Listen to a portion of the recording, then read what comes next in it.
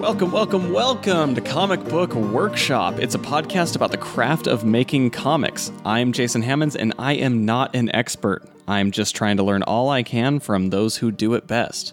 On this episode, I chat with cartoonists Chris Schweitzer and Kyle Starks, whose new series, The Six Sidekicks of Trigger Keaton, is available for pre-order right now.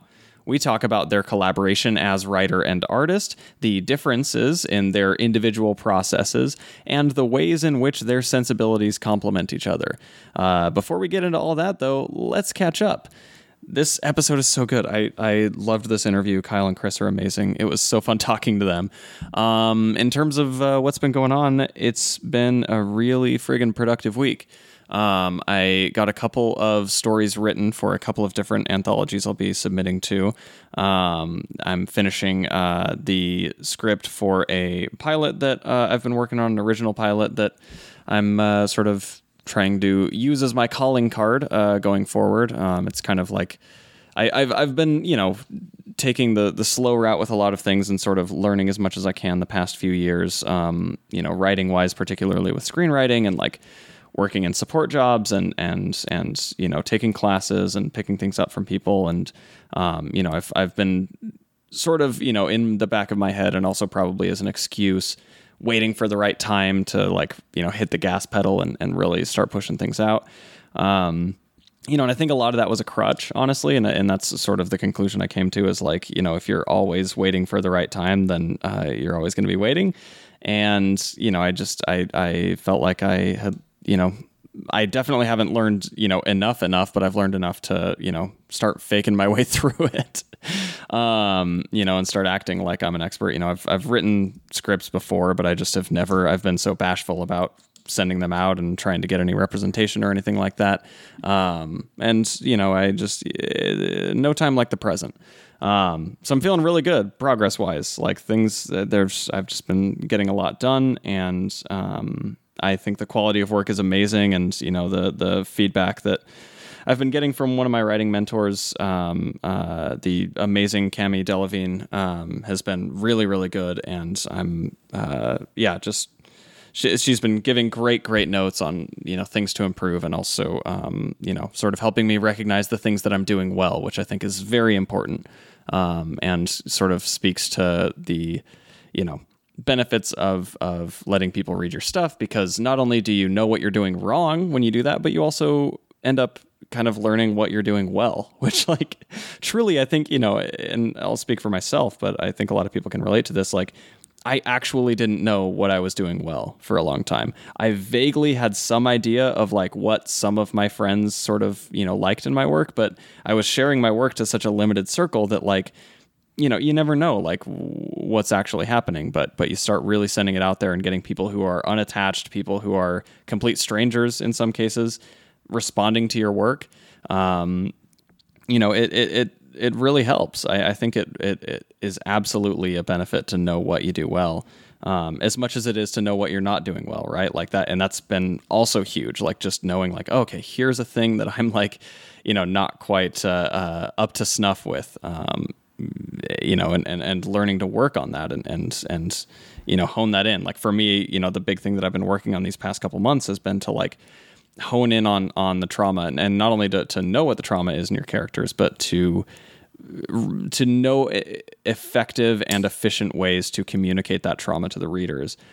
Because most characters, whether it's on an extreme degree or on a low degree, will have some form of source trauma and things that, kind of inform the way that they make their decision making, particularly in dramatic writing, and I think oftentimes in comedic writing as well. So I'm vibing. I'm really really feeling good about things. And it's been fun. One of the anthology stories that I just finished the outline for, and I'm going to be scripting tomorrow, is with an artist that I worked with before, just on a 2-page story. The fantastic and amazing Rachel Disler. You can find her at Red Tie Bear Studio, or Red Tie Bear, I think is her regular social stuff. She's fantastic. I love working with her. We did a 2-page story, back a year and a half, 2 years ago. And we've been looking for an opportunity to work together again. And we've both been kind of doing stuff on the side and other projects with other collaborators and stuff. And we finally found an opportunity to work on a story again. And, both times we've worked together now, it's been a truly fantastic experience. And one thing, just as advice to writers working with artists, like if you haven't before, or if you're, kind of like, I don't know, if you're not pleased with how things have come out or whatever, I think the answer is always to talk to your artists. I personally, I like having a really open and communicative relationship with the artists I work with. I like to ask them about what they're interested in right now. And I mean, part of this is because I tend to write for a specific artist. I don't often start with like a story that I already have first and then find an artist to draw that story. I kind of tend to go for artist first. I tend to be like, I want to work with this person. Let me talk to them and figure out, what they're interested in drawing, and then see if I can shape a story from there. Which sometimes can be difficult because it does require a bit of faith as a buy-in from the artist that you want to work with. That they kind of have to have some faith that you'd be able to sort of come up with a story that would be interesting and good for them to work on. But ultimately, like it's just a good experience because then you can collaborate on putting the story together. And for me personally, when I work with an artist, I tend, I want them to be a co-creator on the story. I want them to be just as invested as I am because they're going to be the ones spending the most time on it, truly. And so like it only behooves the story and it only behooves your writing to understand exactly what that artist is really digging. So, talking just about like, what type of worlds are you interested in right now? What kind of story, which things have you been itching to draw? Like, thematically, tonally, like what is really revving your engine? And then sort of going away with that information, whatever they say, sometimes it might be as simple as like, I want to draw someone with a big jacket, or I want to, like do a cyberpunk thing, or like, I want to draw a Western, right? And sometimes it, it might be way more specific of like, I want to, I really want to draw a story about, a mother and a son, or like whatever, right? Like there's so many answers if you ask, very broad questions like that, just to sort of see what is on their mind. And then that's also like, for me at least, like that sparks my imagination so much more than like, just sitting around being like, I don't know, I want to do a, story about space scoundrels. I'll call it Sky Wars. Ah, shit, that's already done. Like, it's really cool because, you'll often be surprised at the things that they say just in terms of like what's interesting them, especially if they're not really thinking about like how to make a story out of it, right? If they're just kind of going, oh yeah, I don't know, I've been into horses and computers and airplanes lately. And then you can go, okay, sick. Like, what can I do with those three things? And it's cool because oftentimes it'll be stuff that maybe doesn't normally fit together, but the tension between those things actually creates a really interesting story and an interesting dynamic. And so the story that I just wrote for Rachel, I'm really happy with. She's really happy with. And it was completely born out of just like me, there was this anthology that we wanted to put a story into. We knew, how many pages that the thing had to be. And then I just sort of asked her like what she was into lately, right? Like, oftentimes artists will sort of be in a sort of pattern that they might want to break away from, or like, they have a thing that they haven't done yet, like whatever it is. And so she just gave me like kind of a few vague things that she was just interested in. And for whatever reason, it got into my head, just like the first time we collaborated, like it got into my head and I kind of started seeing some potential there and seeing like ways that I could use those things that she was interested in to sort of shape a new and fun story. So I don't know. I'm jazzed on collaboration. I freaking love it. I love drawing my own stories, but I also really love working with other artists. And just barely, like this is an earlier one, but like earlier in the process, but myself and another cartoonist just started, working together to see if we can figure something out to do kind of Eastman and Laird style, where we write, like outline, write, thumbnail, draw, color, letter, like all of that, those stages in the process that we sort of do collaboratively and bounce back and forth and like revise each other's work. And it was another one of those cases of just like both of us kind of talking to each other and seeing the things that we were interested in and like the things that we enjoy writing about the most and the things that we kind of want to draw the most. and even just the things that we like to read, or like the types of character dynamics and relationships that we like to have at the core of our stories.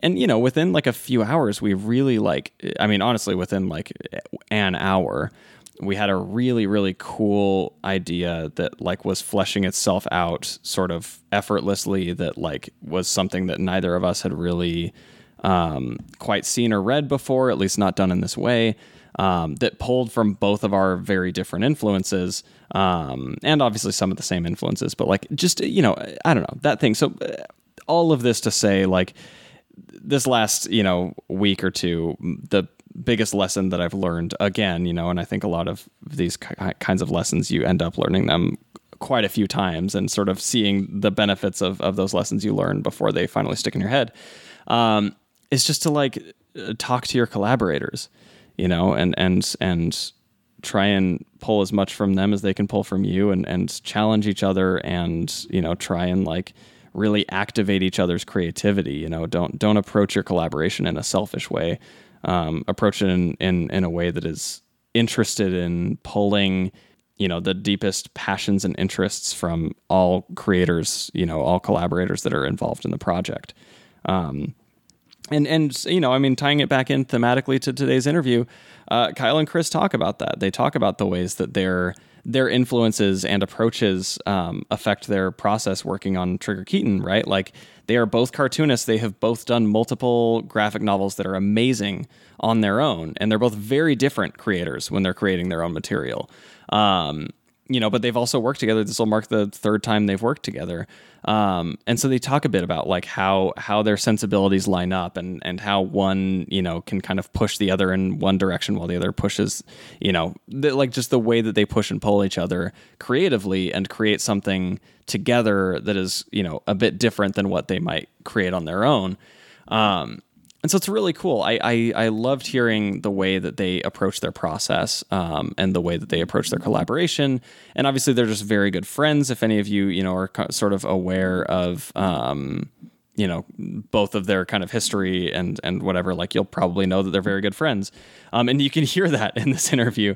The way that they talk to each other is very much the way that two people who are good friends and collaborators talk, and they criticize each other and jab at each other while also, adoring and appreciating each other's work. So, honestly, it's really cute.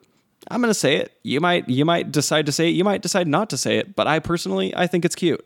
And I think their work is incredible, and I think this book is going to be amazing.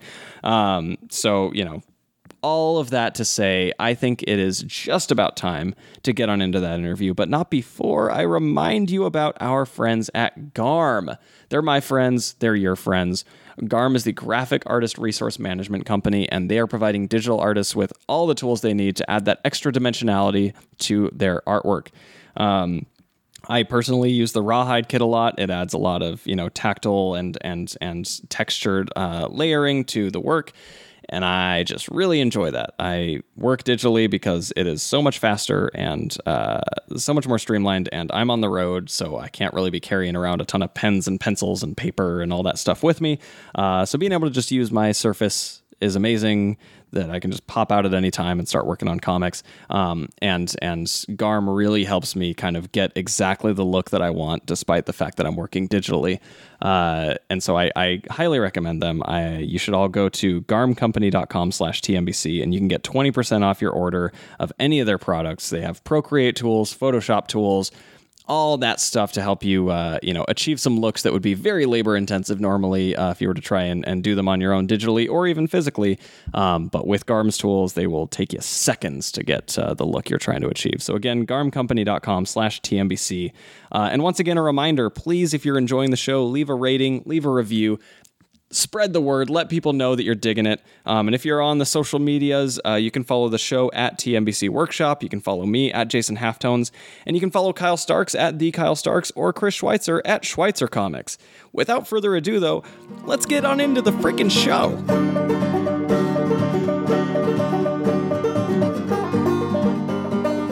I am here with the creative team behind the 6 sidekicks of Trigger Keaton, coming soon from Skybound. It is Kyle Starks and Chris Schweitzer. Welcome to the show, gentlemen. Yeah, thanks for having us, man. Thanks, Jason. Absolutely, absolutely. So, of course, like I said, today we're here to talk about your new Image Skybound book, which I believe marks the third collaboration between you two gentlemen. Is that correct? It's actually higher than that. It's the first time that Chris has done colors on two of my books. So this is the second time that it's art and words. So we did Mars Attacks for Dynamite, and now we're doing this, and hopefully we do 400 more. What was because I actually was I only realized, I think, that Chris had colored Rock Candy Mountain. What was the other book that you colored, Chris? Old Head. Of course, Old Head. I have that book sitting on my shelf. Good Kickstarter, good book. And we'll talk about Kickstarter at some point in this show, but I think I want to start from the beginning of this creative collaboration. Where did you two meet? I want to keep talking over Chris. I want to see how long I can talk. How long I can talk before he gets a word in. I actually think you remember that we met at Heroes a million years ago. Yeah. And we did a book trade. Probably 7 years ago, somewhere like that. Maybe. So Kyle, I met him passively. He seemed nice. He was friends with a couple of people that I knew. Sure. And as he was leaving the show, he came over and he was like, Hey, I got a book for you. And he handed me a book. I guess, I don't know if we did a trade or if we did a trade. You insisted on a trade. I had something like 5 books too many to put in boxes. To fit in the box. Yeah. Nice. Which is the only reason that he gave me a book, because he won't give anybody books. No, man, that's $20. Give me the $20. That's a classic convention move, though. Is it more worth it to me to not have to figure out how to haul this, or just to get rid of it? You know, if you're flying, for sure. I don't know why. I'm kind of OCD about boxes. I think is really I could have put in my backpack or something, but I was like, I'll just find people who want this book who I think are cool. And I was under the impression Chris was cool. Yeah. Well, I read it, and it was good. It was really good. This was Legend of Ricky Thunder, I think. Of course. And I thought, he's a legit fella. Not a hack. And not a hack. And he had talked, I forget if he had told me he lived in Evansville or if he was nearby or something. I think at the time I lived in Nashville. You didn't, it was later. What happened is, so we met at Heroes, but we did this, it wasn't a convention, but this university put on something like a convention in Sumter. Sumter, North Carolina? South Carolina? South Carolina. Okay. And it was me and Erica Henderson and Schweitzer. And I want to say maybe Sanford Green was there. Maybe? I can't remember who all was there. We ended up hanging out, and we had to talk about Commando or something, but it came up that you lived in Kentucky. And then we're like, we should hang out sometime, pal. And we did. I came up, I called him up, and I was like, hey, our kids are the same age. Let's meet at a park for a play date. And we did, and the kids ran around and played. Me and Kyle chatted for about an hour, and we did that again not too long after that. And you agreed to color Rock Candy Mountain at some point. And then he started texting me, and I was like, what is this? I don't text with anybody. Because I don't. I'm not an idle conversationalist. I tend to prefer to hole up and not talk to anybody for days on end. And so I'll talk to my wife, and now I talk to Kyle because he kind of forced his way into my text message. He'd send me something, and it would be interesting, and I'd want to respond to it. Like a tick. Which I usually don't. I don't private message people. I don't text people. I don't call people. I've called my mom every day, more or less, since my dad passed away. And that's really it. That's it for phone conversation for me. I'm I enjoy seeing people when I see them infrequently, and the rest of the time I just want to be by myself. Listen, there was a truck painted like a tiger. I forgot about Tiger Truck. There was a mug. There was a mug with hobo symbols on it. And then at some point we became weird virtual studio mates. Wow. Yeah. And that's kind of how our situation is. We're in a lot of ways sort of each other's unofficial editors. So when I have story things or page things or something, I'll send them to Kyle. We'll get back and forth feedback. He'll do the same with me. And so we usually talk each other's projects out. And that isn't to say that we're not still conceiving of our own projects and working on our own projects. But, it's helpful to have an artistic collaborator with a reliable thing to bounce. I became codependent on Chris for definitely a year and a half. Where if he didn't say it was good, then I was like, I'm not doing it. I needed to hear that's good from Chris first thing, or else I was like, fuck it, I'm not doing this. I'm not doing this stupid thing. If he doesn't think it's good, I'm not even bothering. That's it. So having that type of dynamic, where you're sort of, each other's, collaborator, sounding board, editor, pseudo, right? Like, in that way, was it interesting or was it kind of weird to get into a situation where you started having official editors involved in your collaborations? Listen, it's not a secret. I hate editors. Even the ones I don't like. And I'll tell you why, because I like Chris. I goof on Chris a lot, but like that dude knows how story works, and he knows form, and he understands sequential storytelling, which is more important than anything. Those things in comics are in clarity. Like he gets it right.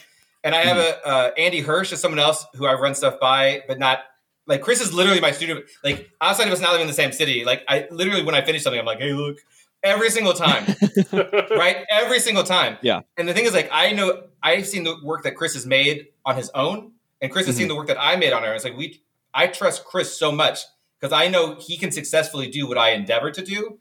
Right. Like when an editor comes in and doesn't say something Chris said, I'm like, we're just trying to say something, aren't we, boys?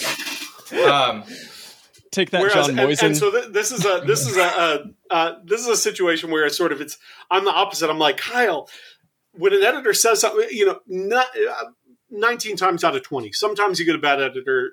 Sure. It's happened infrequently to me. It's happened, it does. But 19 times out of 20, if an editor, says this tripped me up or this needs to be addressed, it's not because their solution may be wrong. Like their suggestion for what needs to be, how it needs to be remedied might be off the mark in terms of character or what you're trying to do or something like that. But the fact that they were tripped up by something in the book means that there's a good chance your reader might get tripped up there. I've never had someone say, I'm a little tripped up on this. There was like, what if instead? Or they get here's the only editorial notes I want. Instead is not that still means they got tripped up there. Something jarred them out of reading to think this needs to be different. These are the only notes. These are the only notes I want to hear, Chris. I will respond to. I don't understand what's happening here. One and two. What if we put a dog in there? That's the only two notes I'm interested in. Now. Here's just a philosophical question while we're on the topic of dogs. I don't know. I have a dog. Do both of you have dogs? Oh yeah, I have 3 dogs. I have one cat that hates us and one cat that loves us. There you go. Philosophically, putting a dog in a story. What is your thoughts on that dog then dying in the story? I want people to always think the dog is going to die, and then it doesn't. Okay. I couldn't do it. But here's the thing. I feel like all of them have dogs in it, but then I went back and like only 2 of them. Like Dead of Winter, it's literally the dog is the main character. So any other time a dog is put there, the dog is probably the most interesting character in the story. I can't. They're carrying the load for me dramatically, so I can't off them. We put Butthead in Mars Attacks. Like it didn't need a dog, but I put a dog named Butthead in there. And then I have to draw a dog. Animals are hard. Yeah, they're hard. I didn't put a horse named Butthead in there. You should be thankful. I know. I had to do horses on my last gig, and I was like, oh, I kind of like horses. I was thinking that fantasy thing I was talking about. I was thinking about replacing all the horses with like big chickens or something, so that I wouldn't have to draw horses. But the gig I just did, I had to. Horses aren't that bad. Like their heads are weird, but their bodies aren't that bad. No, here's the problem with horses. We recognize when a horse is moving wrong, but the problem is a horse only looks right. Like its legs only look right in like 2 out of those 24 frames of a horse running. Yeah, sure. And so you're really limited to what doesn't look terrible and also is right. That's why you always do just like waist up from the horse. I like them feet on the ground, Kyle. Who needs to see feet? I recently heard something that like made horses never used to be terrifying to me. I grew up in Utah. I like rode horses and had that whole country thing for part of my upbringing. But someone told me recently that horse legs are just big fingers. Like they're more finger than they are leg. And that to me is terrifying. They have 2. I can buy that. They have 2 joints, right? Yeah, they have 2 joints, and the horse shoe or the horse, the hoof is a fingernail. Like biologically, it's a fingernail. That doesn't bother me. That doesn't bother me. I came real close to buying an unpapered horse when I was in college, and I'm real glad the guy ended up not selling it to me when he realized it was for a Halloween costume. For a Halloween costume. He was going to buy a horse when he was in college.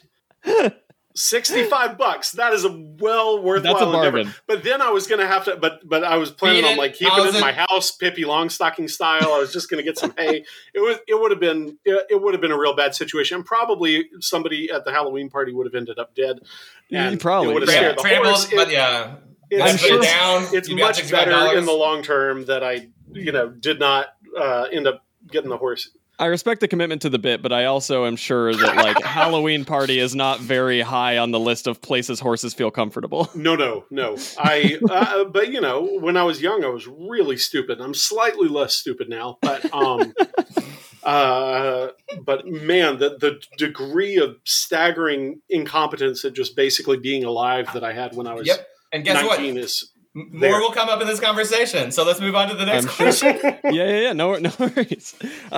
So you talk about involving each other a lot in your creative processes, but when you're working together, is there a point in the process where you feel like you need to sort of shut the other person out of the work and just focus? This sounds like a good question for Chris. This sounds like one that might interest Chris. How do I address this? So one of the things, especially when we did Mars Attacks, there was a point where it was like I was like, hey, I'm trying to figure out how to phrase this. Like the thing was like Chris was like, I understand. Like we reached a point where Chris was like, I understand that you're the writer and I'm the artist, right? But we talked out the story a fair amount. But I remember like the way Mars Attacks happened is like. They were like, hey, would you like to do Mars Attacks? And I was like, I don't know. If I think of a good idea, I'll do it. And like, that's it. Like, if I can't think of a good idea, I'm not going to do it. I don't need to do it. I don't want it. Like, I like Tim Burton's Mars Attacks. I never read the cards. Sure. Anyway, I took a shower and I was like, whoa, I think I have a good idea.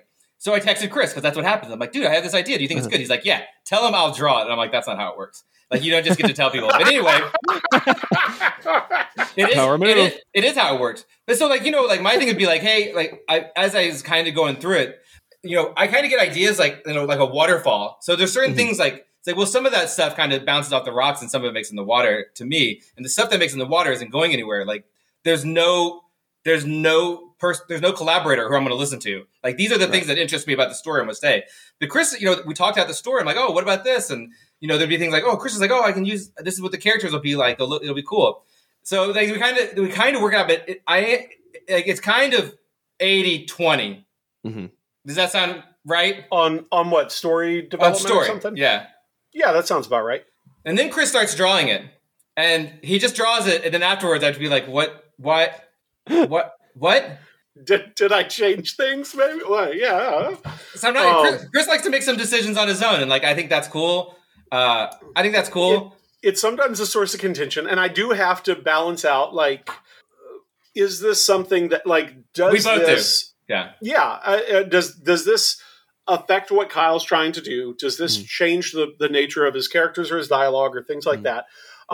Is this basically does it become a story issue or does it become an execution issue? And so execution issue, generally speaking, I feel like I've got a lot of leeway. And so if there's something that I think could be handled a little bit differently, I'll usually handle it a little bit differently. Absolutely. And most of the time I will wait until after it's done to show it to Kyle, so that he feels more reluctance telling me, wait, don't change it. Because if someone told me to change it, something, I'd be like, no. Yeah. And he knows that. So if it's already done, then he'll only tell me not to change it and to go back to the original if it really matters. Yeah, sure. And so it gives me a little bit of flexibility there.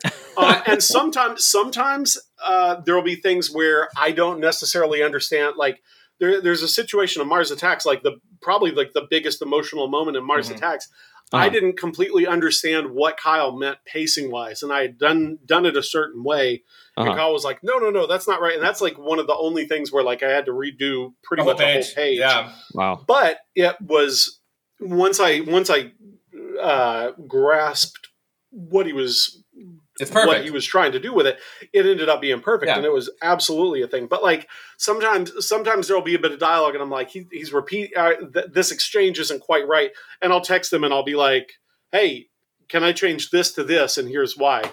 Mm-hmm. And sometimes he'll just say, do what you want. Sometimes he'll say no, but change it to this. Sometimes he'll say no, and here's why. Like, so it's, there's a lot of flexibility on both ends. I generally let Chris do any change he wants because he's drawing the book and it's a lot of work, unless it's dialogue related or it affects the character in a way that what the character would do.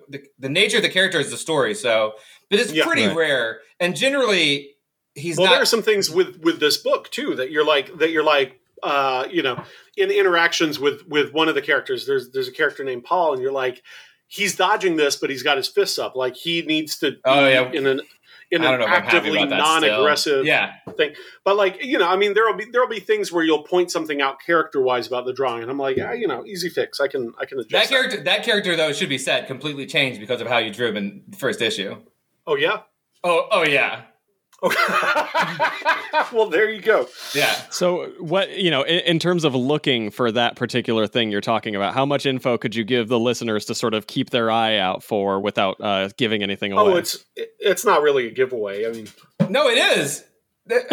No, at the beginning, I mean, it introduces Paul as like a wuss. I don't want to get into this. Okay. You probably here's the thing, Paul's wussiness is a factor it's part of the arc of the story, but it did become less an arc of the story because Chris has opinions about martial arts in real life, basically. Put that one in the fucking artist edition. Interesting. Very interesting. Because here's the thing. Here's my thing with working with Chris.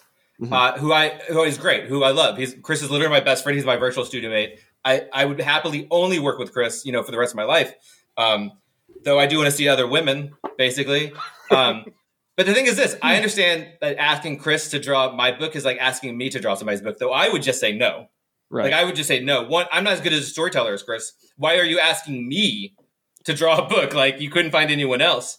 But I understand, is that if I saw a better way, I would want to put that in a book. And I get that from Chris. Right. And that's the thing, is there's balance. I would say for story, especially for this one, because I'd be like, and then this, and Chris would be like, and I'd be like, all right, well, what about this? And he'd be like, and I'd fix it. Because a lot of it's weird to me as someone who's really selfish in comics and making books for himself, is I do also think Mars Attacks is really violent, right? It's really viscerally violent, and Chris's table is mostly kids and people who like history, and that Trigger Keaton is about the worst human being, just this terrible human being who's in flashbacks, but he has repercussions, and because of that, these characters are all sort of traumatized in a certain way. So it's this is an adult book. It's funny, but this book isn't kid friendly. I was for teen, I think it's teen friendly for sure. Sure.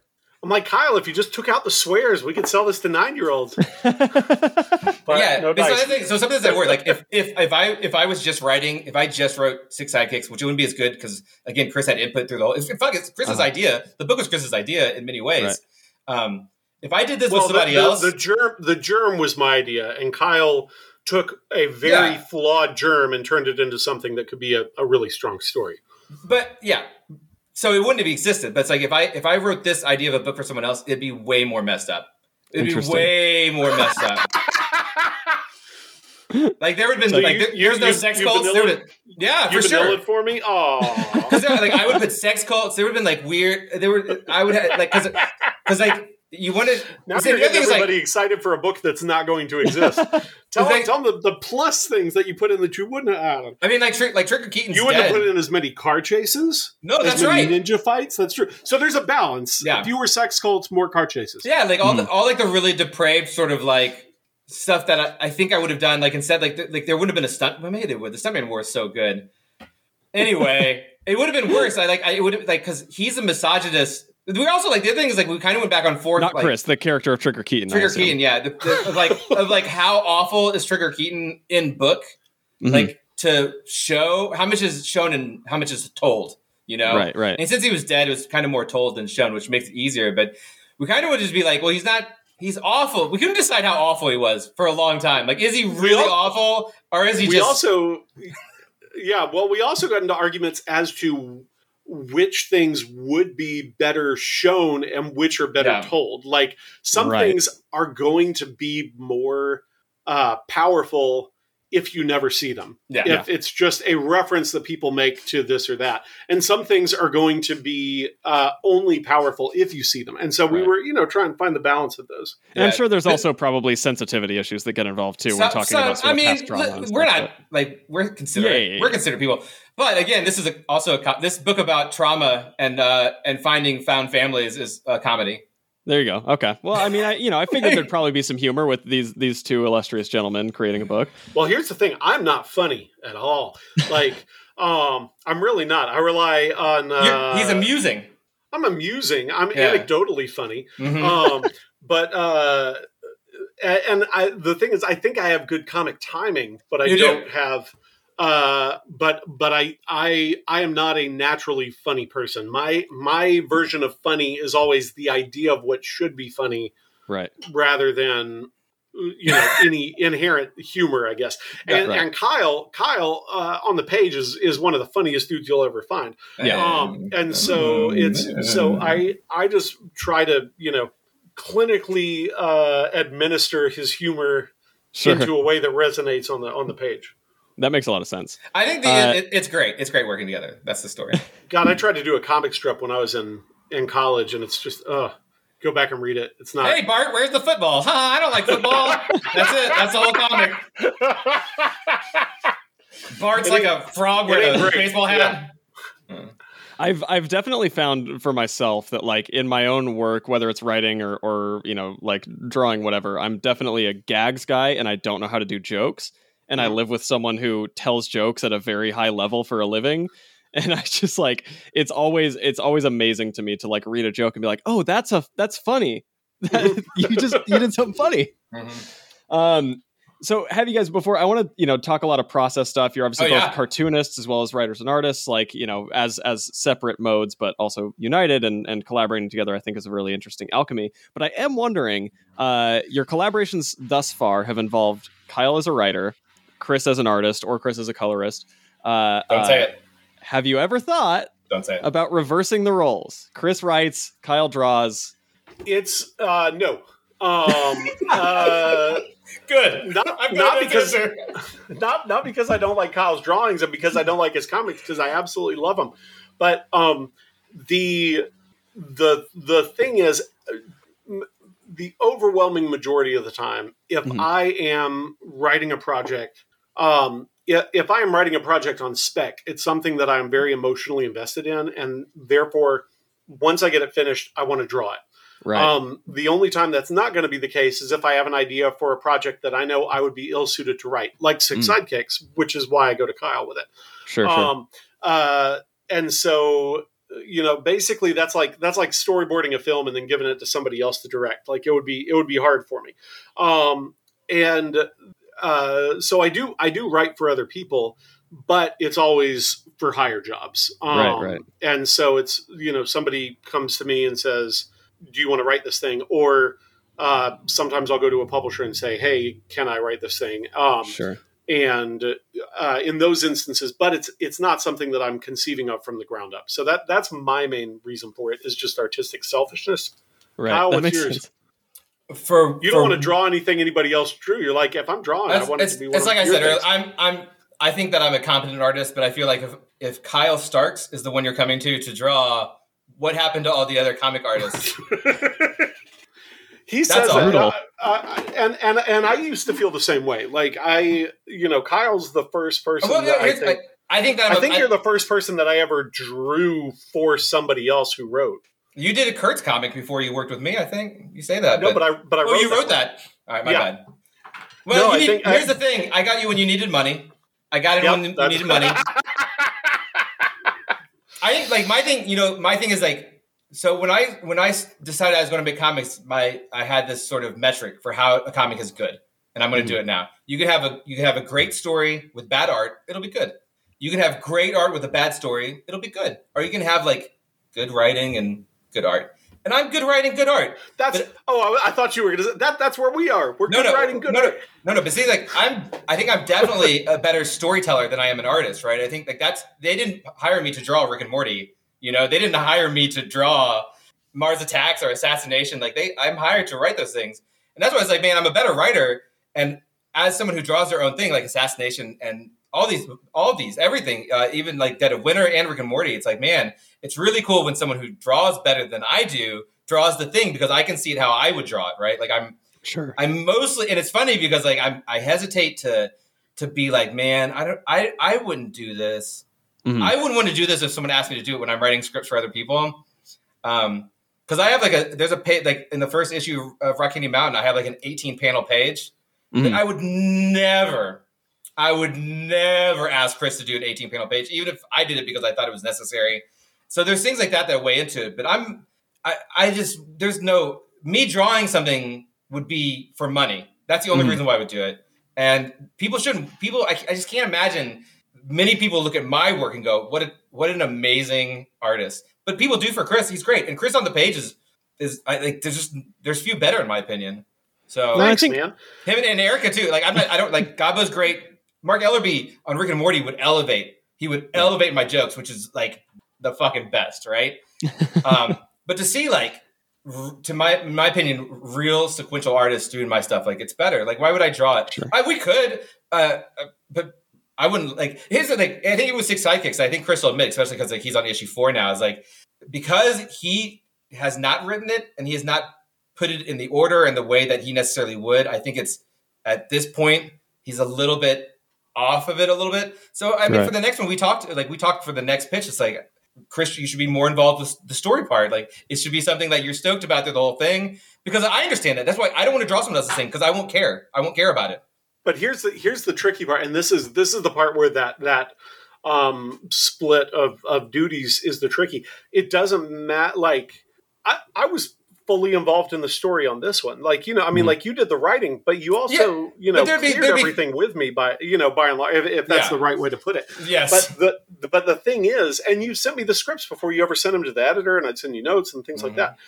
It's less that, it's less not having impact or input in the story. It's more that, or the thing that's hard for me is that as I do the story, I realize in drawing a character a certain way or in doing a scene a certain way, I realize there's something with the environment that I've drawn, or there's something with the character that I've drawn that opens up a different story avenue that I otherwise wouldn't have considered. And then my instinct is to want to veer in that direction. I understand you're crazy.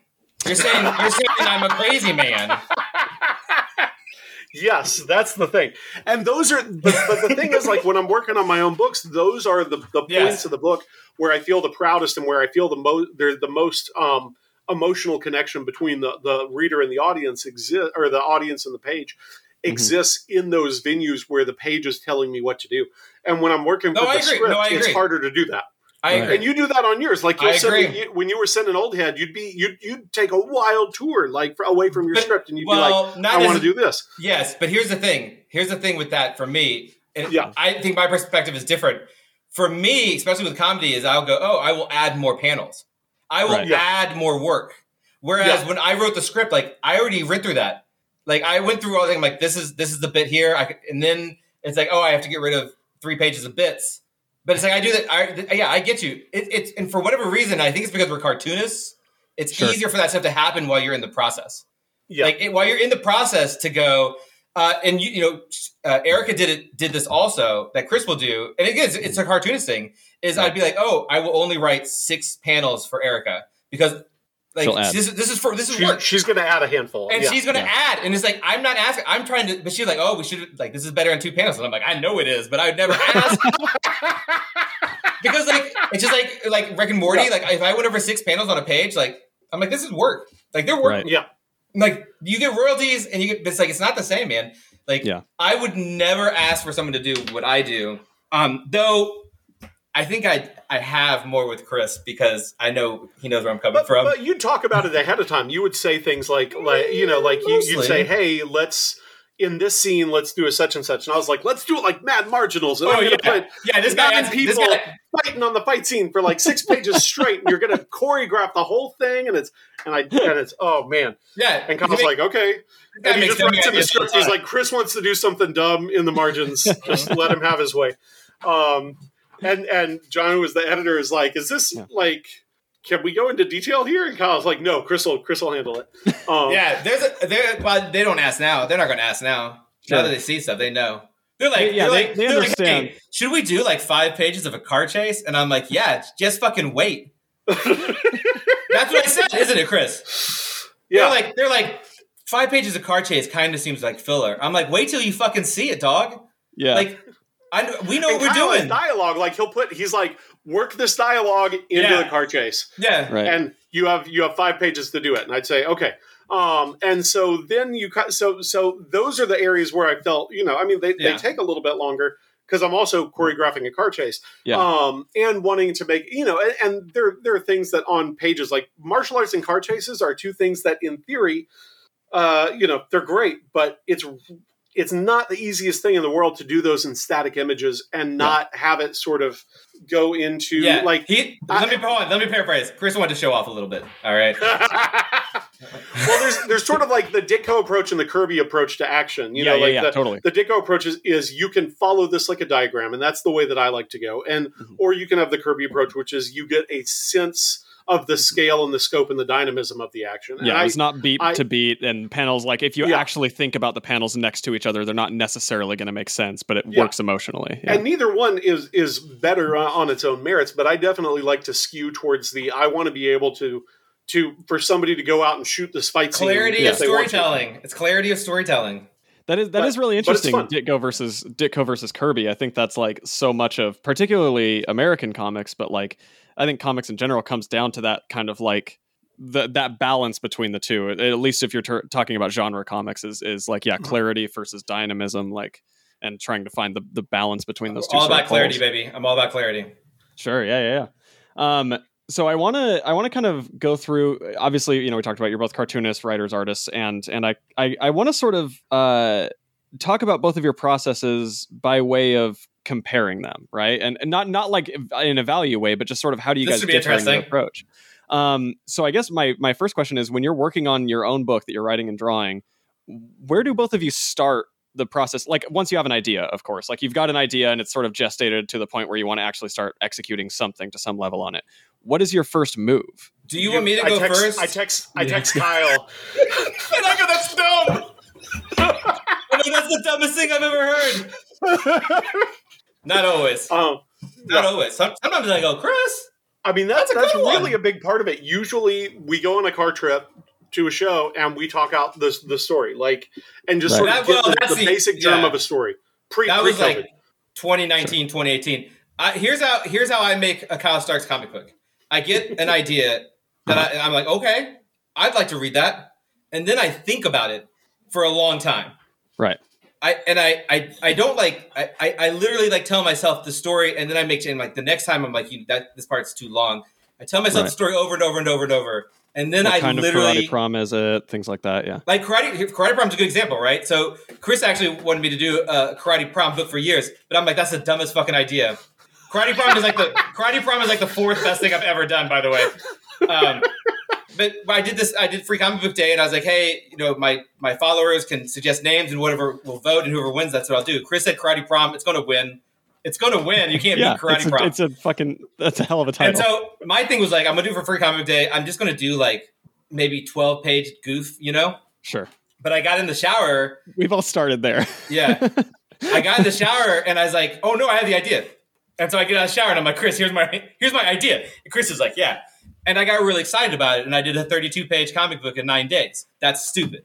That's insane. I actually want to unpack that more at some point, but go on. That's dumb. But it's the same. That's like a hyper it's like condensed version. I get the idea. I can see all the parts. I can see all the parts in the order, and then I just start drawing it. And the thing is, when I'm drawing something, like I said, I can always do more. I'm free labor to me, and I want it to be right. And I'm not concerned about page counts because it's whatever it is. It's either going to be Kickstarted where no publisher is going to say, oh, well, 180 pages is better. I'm like, who gives a shit? You get to set your own playing field and then maybe approach a publisher after sort of the Kickstarter. And right. And even then, they're just either going to say yes or no. Like, it's great. Yeah. They're going to say yes. But that's kind of like the hyper is like, I tell myself the story and it's not a full story. It's just like, so-and-so does this. And I might get a couple jokes that I think are pretty funny. But then mostly, like we were saying earlier, like mostly jokes and action for me happen on the page. Right. I have like a set and maybe that's it. But I think about it enough. I know the characters. I know what are like the 20 things I know the heart. Like the heart's kind of the hardest part always. Like getting the bit that's not the story and how I want the story to reflect. Right. Karate prom is easy because it's like kids go to a prom, they fall in love, they fight for love. That's easy. Sure. But yeah, I don't write a script. I just go straight to drawing. That's why I have a lot of long books and not short books. No scripts. Don't do it. No scripts is a bad idea. I know a lot of people have heard me say that, and then they're like, "Look, I made a comic. I didn't use a script," and I'm like, "Yeah, it's pretty clear." It doesn't seem like you thought about it a whole lot either, and that's really the part I'd like to emphasize. Is like, I've been wanting to start this book. This year, I guess, right, Chris? The Wrestle Heist book. Yeah, I've talked about it since January. Maybe does that sound right to you? Sounds about right. But it's like I can't. Like, you've been touching on Wrestle Heist since Karate Prom. Because it was the second place. I want to do Wrestle Heist. It was the second place runner up to Karate Prom, and I've just been thinking about it. But like the last 3 months, I've been really thinking about it. It's like it hasn't unlocked. And I've been working on other things. Like I'm working on another book for Skybound. It's like I spent like a hard month, and I'm like, this is it. I got it. Let's go. And of course, they're like, sure. Wait 6 weeks between each issue.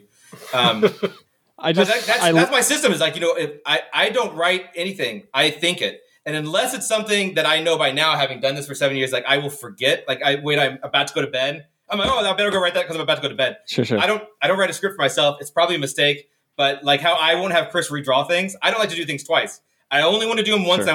I want to measure twice, cut once. That's how I do comic books. Sure. Do you take notes at all when you're developing this, or is it fully inside your head and just whatever you remember? Here's the way I feel about it. Is that if it was such a good idea, I'd remember it, and I feel like that's been true. I think there's like maybe one time where I was like, I should have wrote. I had a really good one. Now I can't remember, but I tell myself the story. It was looking at the 6 Sidekicks text exchange from the beginning. You were looking back at it, and you were like, "Oh, we didn't include that, and that would have been good." But some stuff is just like, yeah. Well, I don't remember. What did we leave? Do you remember what it was? I can't remember. But you were like, "Oh, that was good." I was like, "Oh, we didn't do that. We didn't do that, and we didn't do that. Like, we didn't do any of those things." Man, hindsight's terrible in that sense. On my end, yeah. I usually don't have an idea. I have something that I want to do a story about. So I have either a lot of times it's historical or genre or something, and so I'll say, okay, so I want to do a story that is a teen horror. I want to do a story that is teen Roadhouse. I want to do a story that takes place in 1860s New York. I want to do a fantasy. And in order to do that, I will do as much study as I can to give myself sort of a frame of reference. So if it's a historical thing, I'll study all the research stuff.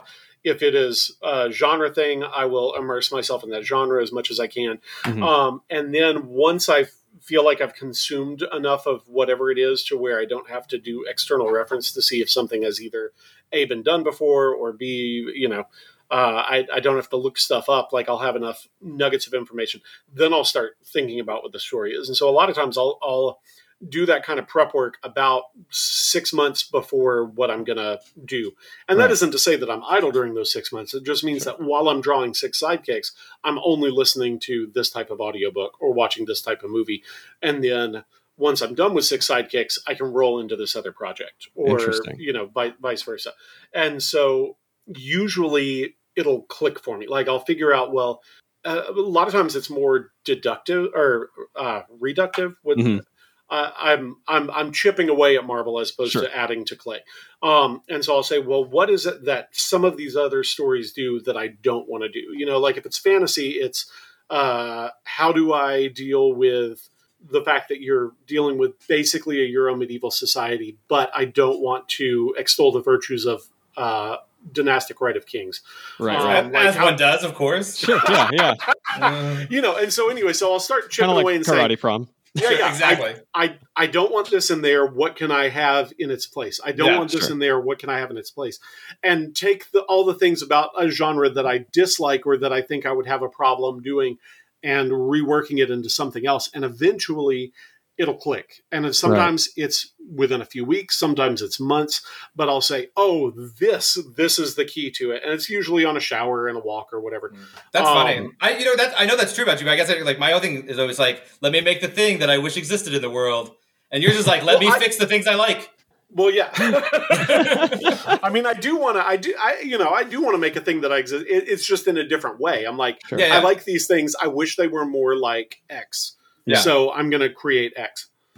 Totally. Yeah. That's really, Chris, it sounds like listening to your process and also just like, I've followed your work for a while and I kind of see like just your presence and general vibe and also sort of the way that you work. It seems as though you're a very organized thinker and that you like to organize and plan your process. Kyle's making a face. Is that correct or no? Am I fully off base? I think it's yes and no.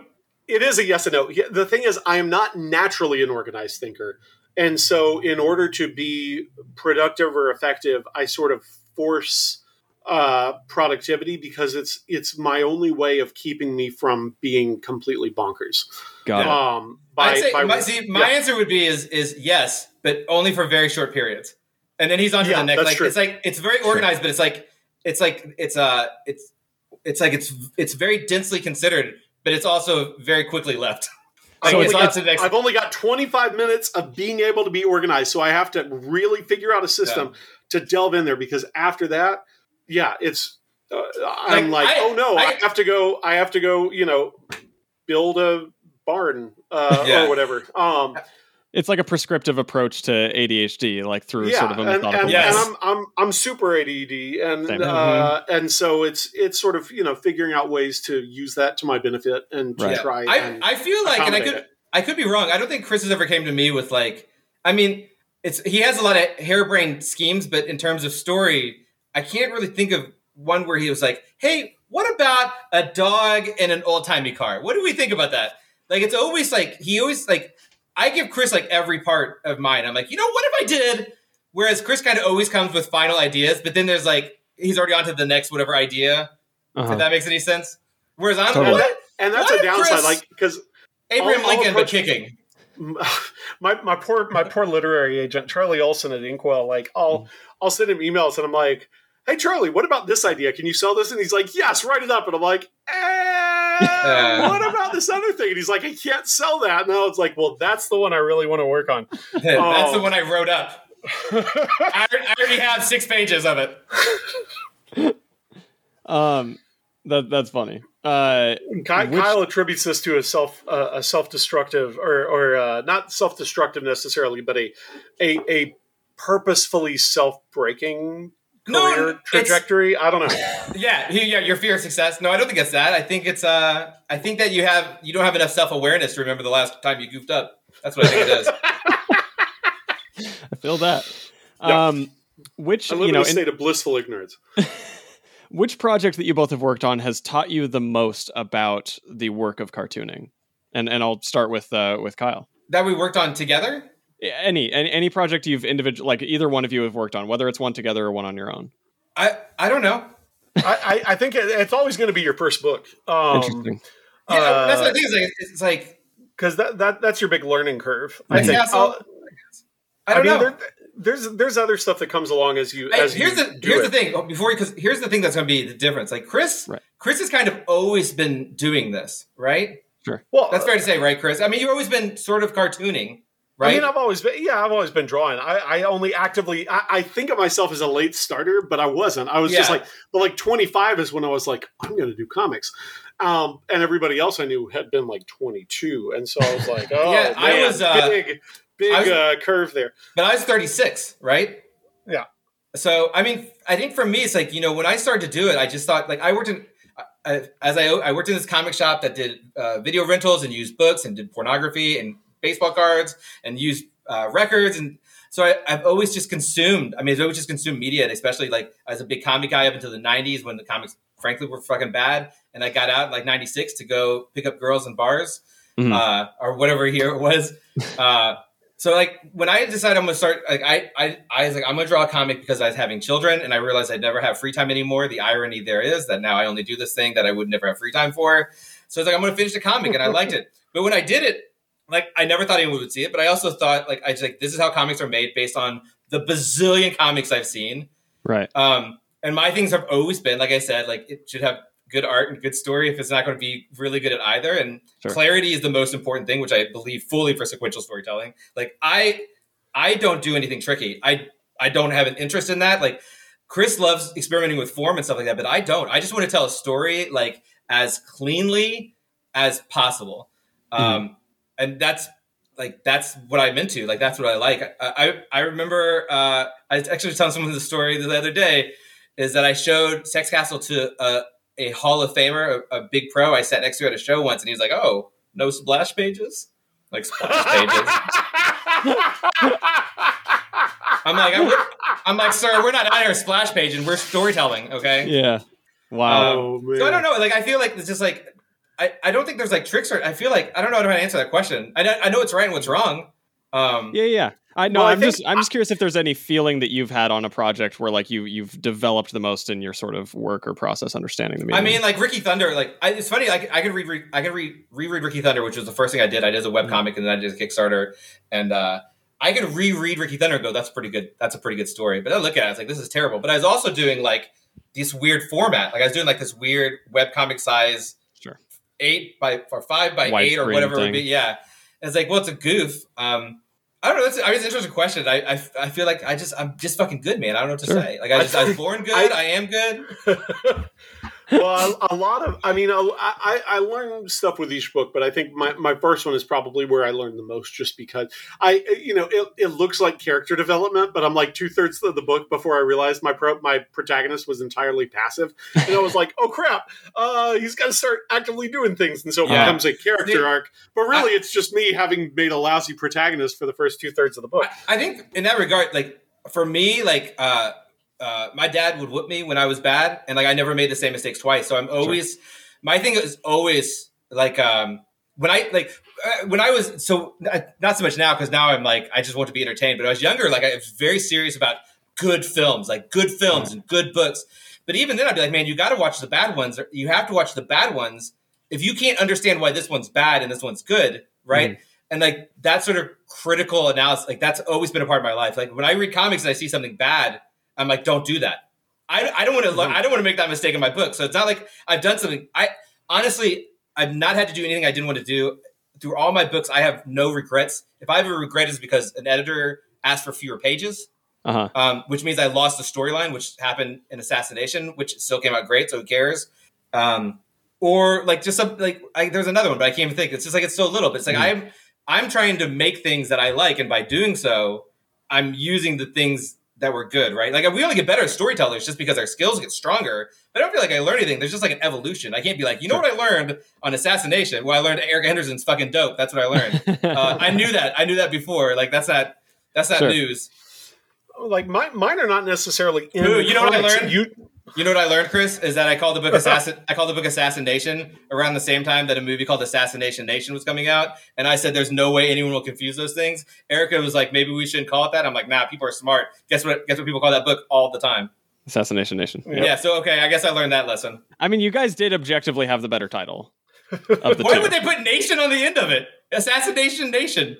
Yeah, dumb. It's dumb.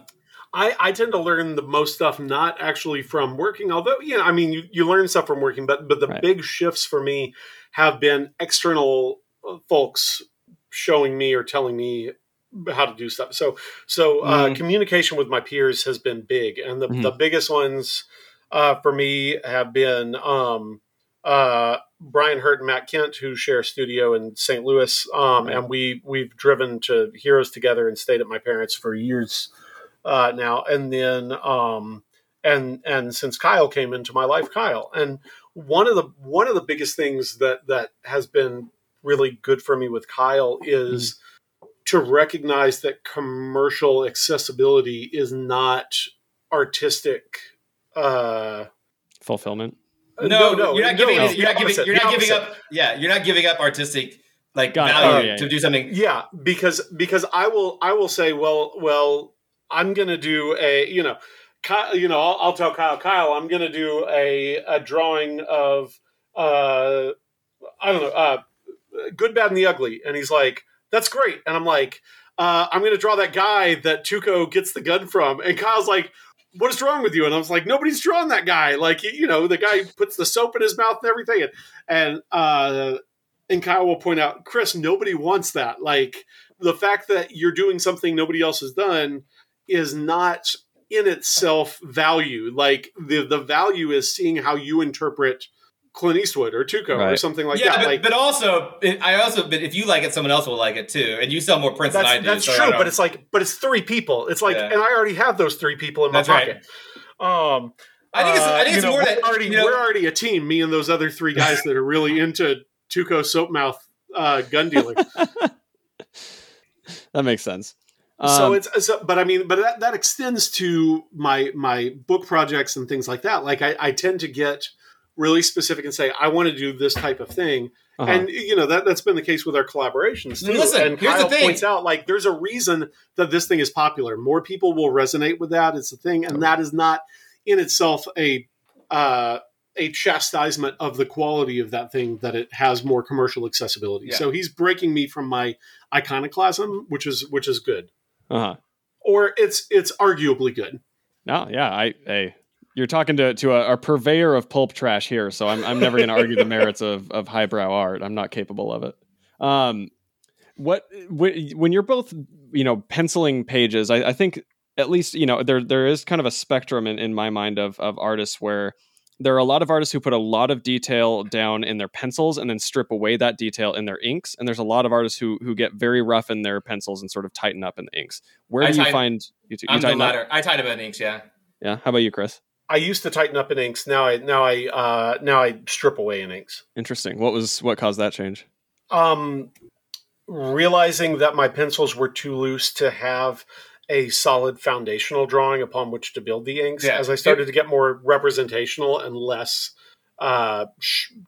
sort of generically cartoony. Here's the thing, though. Here's the answer to that, though, Chris. Is that it was when you started doing a monthly book. That's when you started doing that. Is that you had to work quicker, and it was slowing you down to do heavy pencils. That's true, because I remember us talking about it. Or to do heavy inks? I can't. No, it's the opposite. Like now, I do stripped down inks versus heavy pencils, or not necessarily heavy pencils, but the 90% of my time is pencils, 10% is inks. Got it. Interesting. It's that back to that sort of planning thing, right? Where you're kind of setting the stage for yourself, and then when you're going in to finish. Well, I mean, like penciling is you're composing the song, and inking is you're playing the song. Interesting. That's I've never heard it put that way. That means I'm a jazz motherfucker.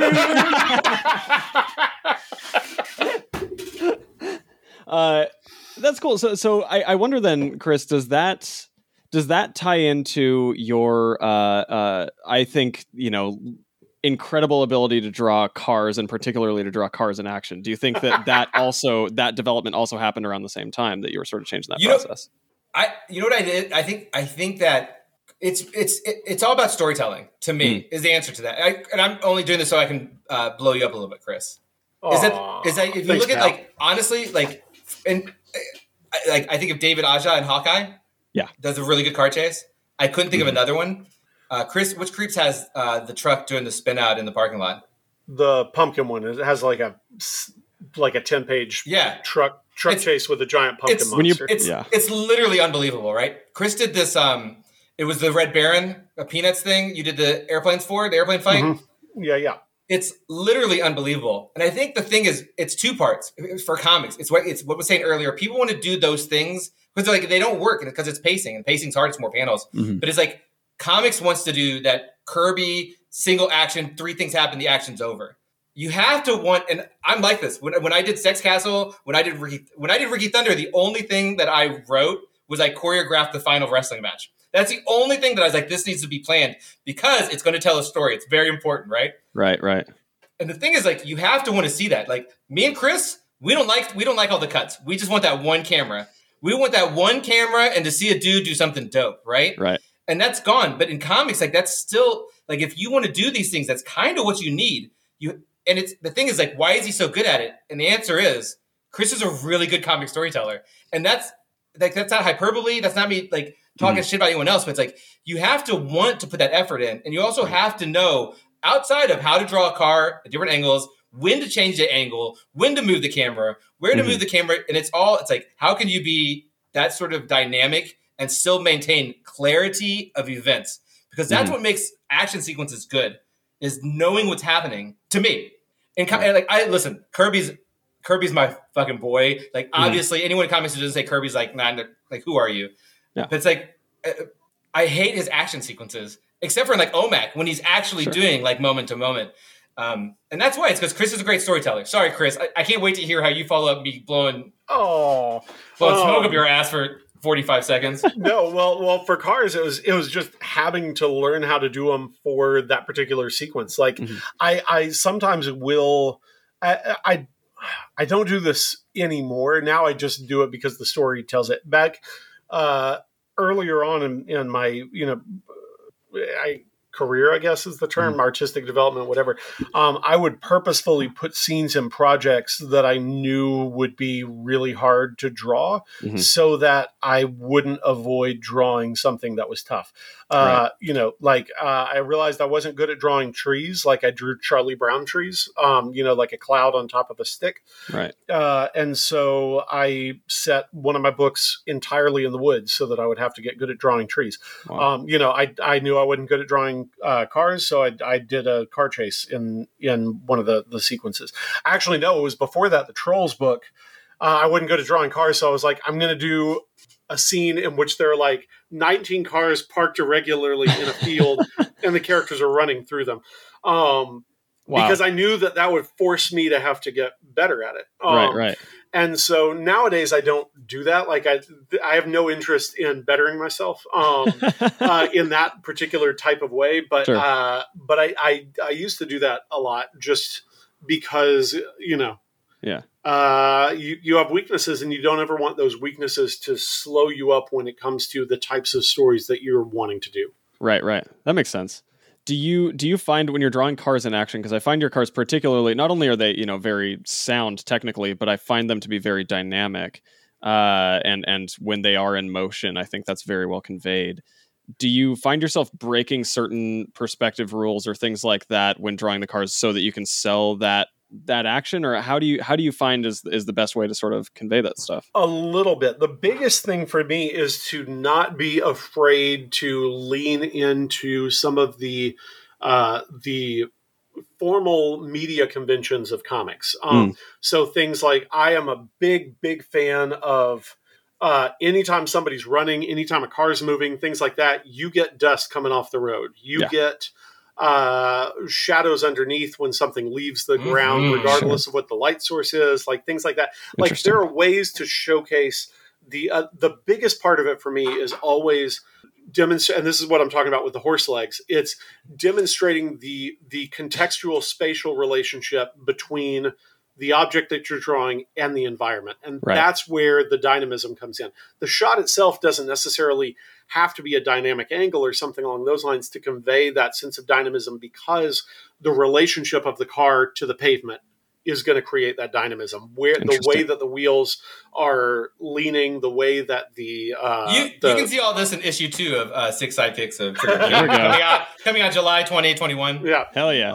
But that to me is sort of the biggest factor. Like if I think, heck, I've probably drawn a car shooting sweat beads before, and I don't think there's anything necessarily that renders that silly in the context of the comics. Like I remember reading Love and Rockets when I was in college, and and really being amazed by the fact that Jaime Hernandez was drawing these characters in a arguably they're cartoony or whatever, but they had realistic proportion, they had realistic environments. And he relied real heavily on those comic shorthand, like you'd have a character with, those lines coming out of their head because they noticed something, et cetera. And I that's always been really important to me to keep and include in the comics. And so also just, knowing that the cars are going to behave in a way that cars really only behave with a lot of stunt work. Like cars don't leave the ground. My cars leave the ground all the time. They're always driving on hills. Everything is San Francisco. I don't care where you are. Like if I did a thing in Utah, it's San Francisco. If I did a thing in Kansas, it's still got hills. Because I want there to be that ability for the car to, or it's going to be taking a lot of corners. So it's going to be slightly tilted off its axle because that's how you convey that sense of movement is basically like dynamism in a car chase or an airplane or whatever you're doing, Star Wars speeder bike, whatever, is in the moments of like, it's where you would feel the G-force if you were on there. It's where the car is taking a corner. It's where the car is lifting off the ground. It's where the car is braking. You're seeing, and also, trying to draw the characters in reaction to that. You see them leaning a certain way. You see them being pushed forward by the sense of brakes. You see them, their hair flying back, whatever. Like it's all of those different elements combined that create this sense of movement. So it's next question. Sure. It's interesting.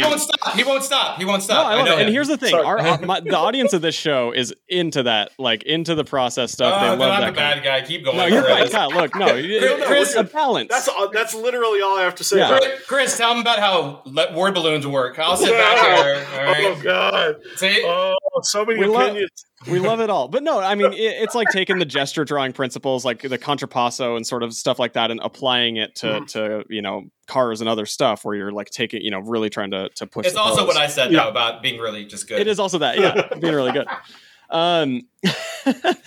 So you've both, had a lot of work with licensed properties, whether writing, drawing, or both. What do you feel like is the biggest challenge in approaching those properties, and what do you find the most rewarding with that, outside of course just the paycheck and the guaranteed page rate and not having to invest as much? Well, I mean, like I said, we've not done anything we didn't want to do. I mean, I did recently sort of, but I'm kind of interested in anyway. That's neither here nor there.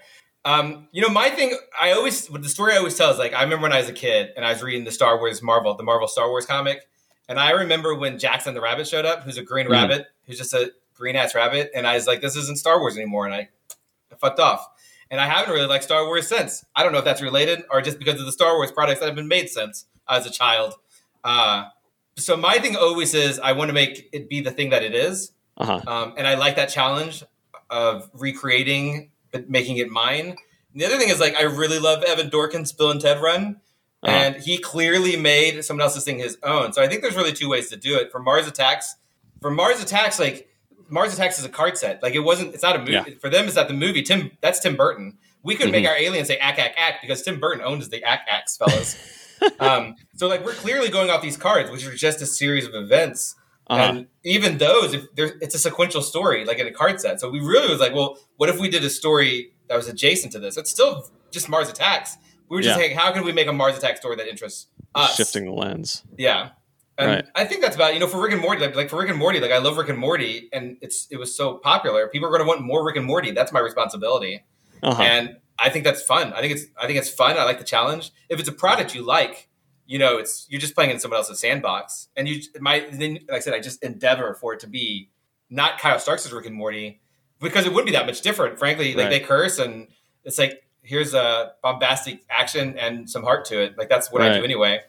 The thing I'm doing on now, it's like they're trying to, it's a licensed product for a product that doesn't exist. So the challenge is of how do I make something recreate what someone wants when they haven't made it yet, basically. Interesting. But that's the first thing. Like I did one issue of Invader Zim. And when Oni came to me, this is right after Sex Castle got nominated for an Eisner. And they're like, hey, we'd love for you to do an issue of Invader Zim. And I said, I've never seen it before. I don't know anything about it. And they're like, that's what we want. Well, listen up, listeners. It was not what they wanted. It's not what anybody wanted. But what I did was I flew home from Portland and I watched every episode of Invader Zim. And I wrote what I felt was like another episode of Invader Zim. And, they just didn't love it. And that's fine with me. I was like, I wish they would give me something I liked, like Rick and Morty. And they did. And now, I'm the Rick and Morty boy. But I think, like I said, my thing always is I try to make the thing that I want to exist in the world. So if it's a licensed property, it's like, oh, I get to make more of that. Right. Sex Castle is like, I wish there was an undiscovered 80s action movie. It was in someone's vault and someone found it and they're like, Jesus Christ, we just found the secret Paul Verhoeven, Arnold Schwarzenegger, or something. And like that's what I wanted. I wanted to make a love letter to something I loved. So it's just the same thing for licensed books. Right. I think that, like, I was talking to a podcaster earlier and they're like, oh, like Big Two stuff. And it's like, man, I'm very interested in exploring that world. But at 44, my adoration for those characters is not what it was when I was 18. Yeah. So it's like at 44, I would like to do a character-driven story about one of the few characters that I like, which means they were underused. Mm-hmm. But I know like Teeny and Donnie and Matt, those guys are stoked about the X-Men, they're stoked about that. And it's like, that's what you want. That's the secret to doing a licensed book, I think, is that you have to be stoked about it. And the worst parts, which varies, the Mars Attacks people were awesome. They outside of the no ack thing, and I think I made a couple harem jokes they didn't love. They didn't mind the harem jokes. I didn't want the harem jokes. I was the one who was like, hey, can we take out the harem jokes? Because then I know, but I think they agreed with you, though. Audience. I think they agreed with you. They're still in there. You didn't take them out? Good for me. But like so Dynamite was great. I'm always so far as that goes. This is a side. Well, we'll talk about that in a second. No, I was just saying, like, something in my head. Like when I first started on Rick and Morty, no one knew what it was. Like no one. I did New York Comic Con on my second issue out, and there was 3 people dressed like Rick and Morty. 3. Wow. And I remember telling my wife, "It's like maybe this was a mistake," but it's like I loved it, so I'm having fun, right? They let me do whatever I want. But once it blew up, suddenly like corporate was very involved, right? They were so involved, they made us take out characters that they created in the cartoon show. We could no longer say phrases in the TV show. And stuff like that is super frustrating. Yeah. Because I'm trying to make more of your thing, and like you won't even let me do your things is buck wild. Wow. Yeah, that's the hardest part for me is dealing with the licensor. Sometimes it's really easy. Like Dynamite, it was a dream, and I don't know if that's because Topps was a dream to work with. Topps didn't give a shit. Yeah, no, Topps didn't give a shit. But also, I feel like Kevin Kettner, who was our editor over there, was like the licensor whisperer as well. Like I feel like he was really good about explaining why certain things were being done certain ways. I hope that's true. Like that. I think Kevin Kettner he's at the very top of the editors I worked with. He was great. But I think but I've worked on licensing. He gave no notes. So but great logistical support. Mm-hmm. And that's important too. But I think with the license stuff, it's hard for exactly the reason that Kyle said. Like stuff that would be in service of the book, you're not able to do that for XYZ. So like when I was writing the Pirates of the Caribbean thing, and like they kept the 5th movie was being shot at the time, but they didn't have a script, and so they kept changing the script, and then something I had in the comic would now be in the movie, which is not that they were reading the comic. It's just, there's only so many things you could do with like supernatural pirate stuff. And a limited amount of new things once you're on your 5th movie in a franchise, right? There's 8 things. There's a real good chance they're going to be using some of them. Yeah. So an arc that I would be like partway through, they'd be like, oh, now we can't use this element, and I'd have to reshuffle or rethink, and that would be hard. And sometimes with the licensing stuff, it was really tricky because you'd have a situation where, and this is where it extends well beyond the comic thing, and it's going to like multiple departments. But I had a situation where I was told you can't use this element, and then I was like, okay, how about I change it to this? And they're like, no, you have to stick to the original synopsis because valuable studio resources were spent approving that. And so you sort of have those kind of situations that come up, and it's sometimes more of a headache. Sure. Corporations suck. Like, that's what he's saying. Corporations suck. We know it. But Kyle, what you were saying about being really on fire for stuff, like I feel like the best stuff is not necessarily. I don't know. It's kind of tricky. Like I feel like the best work. I wonder where you're going here. It's where you have an affection and an enthusiasm for the project, but you wish that it was better in these particular ways. And that, again, that's what I was talking about with the genre thing. That's what I want to do. If I want to do Star Wars, I'm like, too much Jedi, too little space cowboys. This is a space cowboy story. What I'm saying is that those licensed books are better if you like them. I'm not saying you should. That's what you're saying, is that you're like, I like the Muppets, but what if they had more lightsabers? Sure, Chris. Yeah. Do your lightsabers Muppet comic. Get after it. You're like, you know what? The Muppets would be great, but what if they had more mud fights? Yeah. But like, if you don't like the Muppets at all, that's not going to be a good book, because no. And that's what I'm saying. Yeah. And that's the thing, is you have to have enthusiasm. No, for it. I think for licensed books, there's two ways to do it. There's the Evan Dorkin. I didn't even see the movies, but I'm gonna have fun with these characters, which is what you're saying, and I agree. I agree with that. Like, because you are making it your own, but for he read the scripts. So like, Dorkin maintained the heart of what was important about that. That's why it's so good. But the other is like I'm here in service to this property that I like, and what do I like? I like the property. I want to make more of that property. Right. I don't want to create my own version of it. And I'm saying there's two ways to do it. I think they're both extremely valid. But for me and for Rick and Morty, it's like I want to make more of it. And for Mars Attacks, like there's less of it in existence to influence us, right? Right. There's so little for us to actually play with. It gave us more to have fun with it. Right. I do think that's always interesting, is the licensed properties that don't necessarily have an inherent narrative or like, inherent like singular narrative attached to them, right? Like, I think the Lego movie is a great example of this, or like I think Hot Wheels is a certain property that like that has a lot of exciting potential that could be terrible or amazing, just like Lego. Just like, I mean, even I think the Emoji movie could have been amazing, right? Was it? Probably not. I didn't see it. I don't know. I didn't see it either. I do work with people who worked on it, but I think that they would even admit that anyway. But like. It's really interesting to take a property that inherently has no story attached and then find a narrative for it. And I think that's something interesting with Mars Attacks, is to take the concept of Martians attacking and then go, hey, I can find a story here. Let me create a father-son dynamic that we're following through this, calamity. And that way you're invested in the story and you still get the Martians attacking that you want out of a Mars Attacks story. Yeah.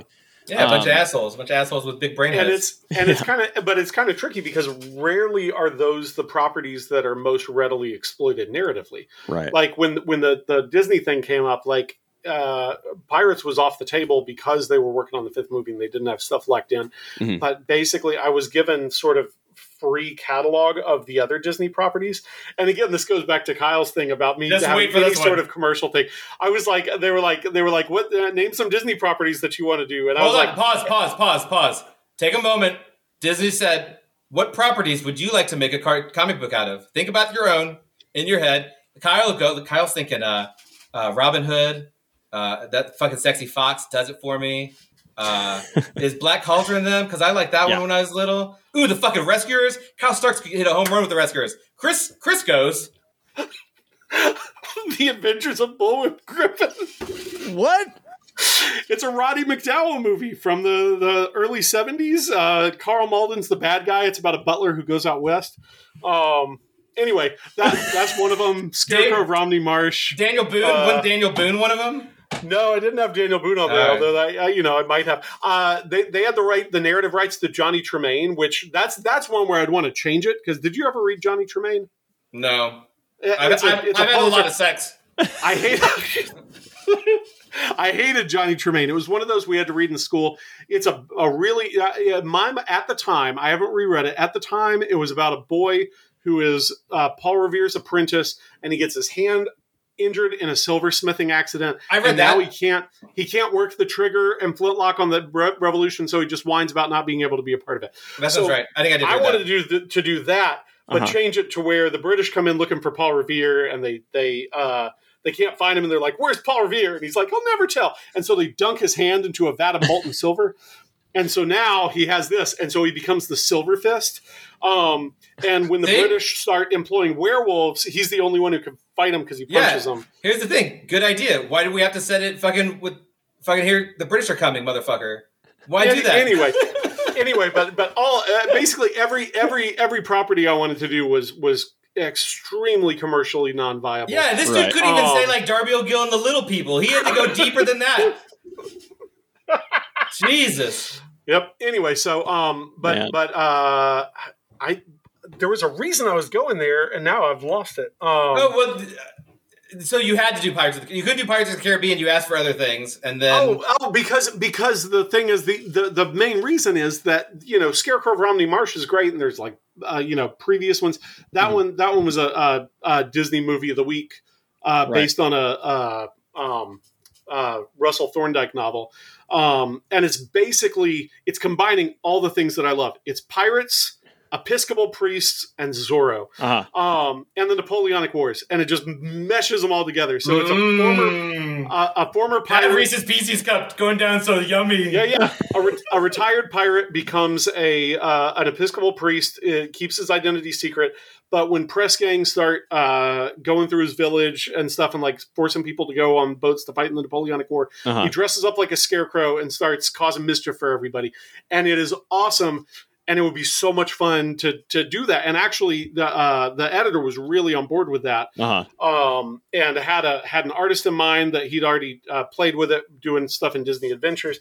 But there was just no way. And then Pirates came out, or then Pirates became part of the licensable thing. And they're like, oh, well, that's where the money is. We'll do Pirates. And it's almost always where's the money? Let's do this. Right. And if it's a where is the money situation, then there's almost always a locked in mythology with it that you don't necessarily get to expand on. So it's real infrequent that you have something like Pirates of the Caribbean movie, Lego movie, things like that, where it's just sort of whole cloth and you get to come in and do whatever you want with it. Mars Attacks was a lot of fun in that we got to do that. Right. Sorry for going on to pitch ideas. What a terrible subject for a podcast. I'm sorry, Kyle. No, I think that's Kyle doesn't want to do a podcast with me anymore after this. That's not true. My thing is like I told him before, is like Chris will go off for a while unless you reel him in a little bit. Sure. I say that as someone who never shuts up. Like that's saying something. So let's talk about the 6 sidekicks of Trigger Keaton coming out in July from Skybound and Image Comics. Comes out in June. Number 2 comes out in July. I thought that's July. The car issue. That's the car issues. I said July earlier. That's number 2. Got it. Pre-order now. Okay. Go to your stores. We need those pre-orders. Pre-order now. Get in your stores. Submit, give the paper form, whatever your store wants, and help the stores come back. Come back bigger than our setback, whatever it is. I don't know. Man, we don't know. Yeah. Diamond's gone. Anyway, so Skybound. This is the first episode I'm recording post Marvel leaving Diamond. Oh my God, what an incredible thing! I'm not gonna, you guys don't have to talk shit on Diamond. We'll see where it goes. It's gonna be interesting. See where it goes. Yeah. I just like that comics could maybe be in general stores again. So Skybound is, I think, notorious or famous for taking quite a long time to gestate and develop their books. They often will have. Is that true? Because I complain about this a lot. I think it is true. Maybe I've talked to a lot of Skybound people. I know some of the people over at Skybound, and I mean Kirkman was on our first episode. Like they talk all the time with everyone who seems to do a Skybound book. It's like we had 6 issues in the can. We had 12 issues in the can. That's not true for That's not true for us, though. We would have 6 issues in the can if I had finished the issues. Maybe, but I think that's on me, Kyle. But, so, like for Assassination, that wasn't true. Interesting. Now, so Image Comics, you have to have 3 issues done before you have to. Yeah. But with Assassination, it was pretty quick. It was one of those things where it seemed to me it took a little bit longer just a little bit longer for them to announce it. This took a little bit longer too, but I would say there was a pandemic, right? When I felt like they would have announced it, because when do you think the end of October? I would have guessed probably would have been the time to do it, Chris. Don't you think? Oh, I never second guess publisher decisions until after I see how they have failed. Oh, fair enough. Okay, I felt like maybe it's something that they could have announced, but no, I don't. It's maybe this is right. It's coming out a little bit later than after the announcement, but that's the fucking market. Like you have to give 3 months to 3 months also. Right. So Chris is wrapping up issue 4 now. We're still making the book. So for them to announce it's going to be on 3 months, theoretically, when issue 1 comes out, Chris will be done. Hey. But at that point, you're getting ready to do the trade because the trade's going to come out in 7 to 8 months after that. So right. I think they've done pretty good. I will say for me on the creative end, it takes a long time for me to get notes back. And that has been true. Interesting. It was true, especially on 6 Sidekicks, which I wrote in 2019. Oh, wow. Basically. Isn't that right? because I paid in February of last year, and I think I kind of turned them in all at once, basically. Yeah, probably. Interesting. And for the one, I'm doing a new series for them now, and like I said, it's been 3 months, man. I've written 2 issues because I keep waiting to hear back. But we're also, there's other stuff, like there's not an artist on hand, whereas with those books we had artists, so we're ready to go. We know what the team is. We came in, everyone's we're all on the same page. Chris and I, Erica and I, we're going. So I don't think that's true, but man, it does seem in terms of before it gets to the artist that it's like a lot of waiting, a lot more waiting than I would like, because my whole thing is like I want to be in the moment of the enthusiasm. Right. But I haven't really had that problem. Of course, like how many books does Skybound really have to even use as comparison anyway? I guess I'm just going off of like I've talked to John before about certain stuff, and it does seem like what you're talking about is before the artist gets involved takes, a long gestating period. But even like, Daniel Warren Johnson talked about how like Murder Falcon was mostly done by the time it came out, and Extremity was also. You know what you have to account for that though is, Daniel, I'm sure, is a lot like Chris and I, and like we're just go to work. Right. Like if you're going to work, then shit just gets done. And the thing is, I found, I've been really lucky to only really have worked mostly with really professional people, but I've had small issues where I worked with people where it's like, hey, the deadline's X, and they're not done. Like they were like saying the dog ate my fucking homework. Right. And I think like that's a lot of comics too. Like they have to deal with a lot of people who aren't professional. Right. Even if we are professional comic creators, and I could point out who that is with Skybound. I don't know if there's anybody. I know all those guys. Mm-hmm. But I also feel like Image is like, we're not doing anything until we get 3 issues. I feel like Skybound's not in a hurry. Right. I've heard rumors that they have like mostly completed books like just sitting there, and they've been sitting there for a long time. I don't know that, but I'm sure the reason why is because they're only almost completed. I think other publishers can't afford to do that. So yeah, I think that's probably what you get when you have a first look deal at Amazon and then a backup first look deal at Sony. And like, look, I appreciate it when other industries pump more money into the comics industry, I guess is all I'll say about that. I honestly really love it because you see that in book publishing a whole lot, but you rarely see it in comics. And I think it's to comics' detriment. I mean, there's some potential negative sides with it, like especially if you were a new creator, it can be really frustrating to have finished a project or be close to finish a project and not be able to share that with your peers or other prospective employers and showcase what it is that you're capable of doing until after your style has already grown and developed by the time it comes out. Right. But that's really, I think, the only downside. Like other than that, for the publisher to determine not based on their immediate financial got to pay the bill things. I agree with that. Yeah. Right. But rather what is going to be best for the market. Like I think that's fantastic to be in a position to do that. Yeah, totally. 100%. So you've talked about, this book being, somewhat inspired by, or like being kind of a mix of the, like Knives Out and Once Upon a Time in Hollywood. Yeah. I'm curious for both of you, like those movies, came out roughly around the same time in my not a coincidence, I don't think. Sure, I think we saw them both together, probably. We did see them both together. What were your thoughts on those two movies? Right, like tell me about kind of the feelings and just general vibe coming out. Well, listen, we both enjoyed those movies, but so for different reasons. But afterwards, when Chris suggested this idea, he's like, it was the Six Sidekicks of Captain Karate, which is a terrible name, and no one can tell me otherwise.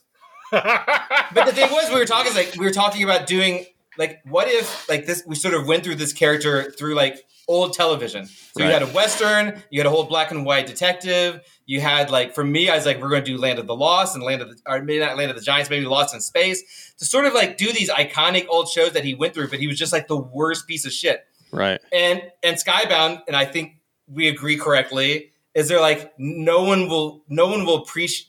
The readers won't really appreciate these references, even though I think they're literally, that's who's buying comics are men who are excited about Lost in Space, So they're like, can you move it to the 80s? It's like, sure, why not? It doesn't matter. So it's more so in the 80s, but it's the same thing. But that very much came from, I think, Once Upon a Time in Hollywood, that of them sort of going through his career. Right. It was really, them on these Hollywood sets, like that shit was fun.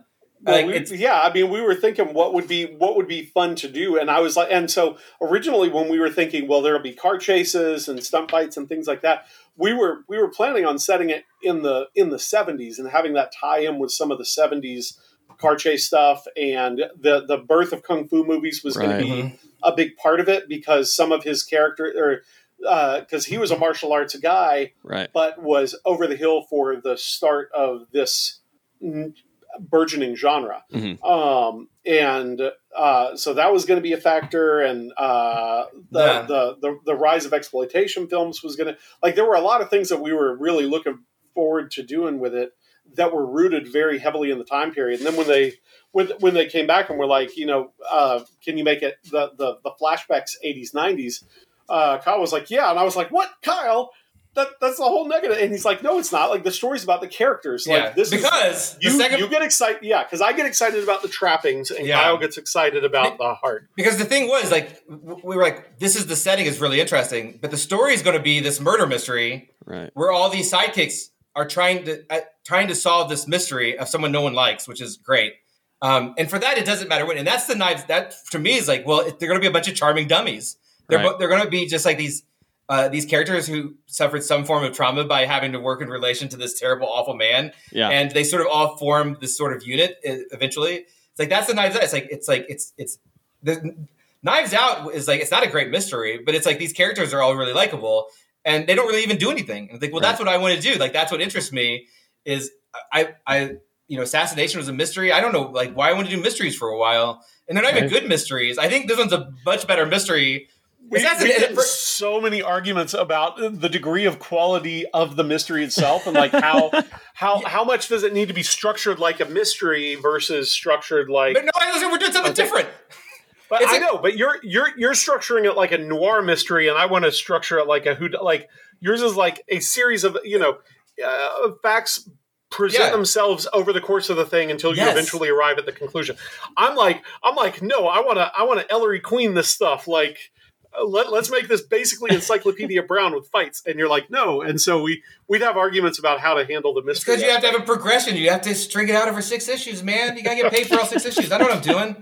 But that was it. It's like, we went like that. But it's like, I'm not saying like that's like I said earlier with the Reese's peanut butter cup. But like that's kind of it, for us. Like we came with this idea. I can't think of very many action comedy mysteries, right? And I felt like we were doing something unique, which was fun, and trying to make it interesting. Like we had a format where basically another character would be added sort of each issue. Right. So like you don't meet it. Like it's not like you're running around with 6 characters like it's the Justice League, because any one of those kids, they're adults, could have murdered him. Like that's part of it. Right. Right. There's automatically six what's the word? Suspects. Jesus Christ, this idiot. 6 suspects as soon as you open the book. Right. Right. And like, that's fun. It's a fun book, man. But the thing is, like, it's like the best way to sell something is to summarize it in a way that people recognize the parts. It's an action. It's an action comedy mystery about traumatized children finding a family and solving a crime against immense odds. In this case, a stuntman war. Right. Of course, as you do. And now let me phrase, because this is the thing. They're not children anymore, which every time I pitch something to Kyle, every time I bring him a story idea, Kyle responds, he's like, are these kids? Are these kids in this book? Don't put kids in books so much. And he gets so mad anytime I make revolve a story around kids. Sure, That's because there's always a kid in there. No one wants to read about kids. People read about kids. Kids don't have no money.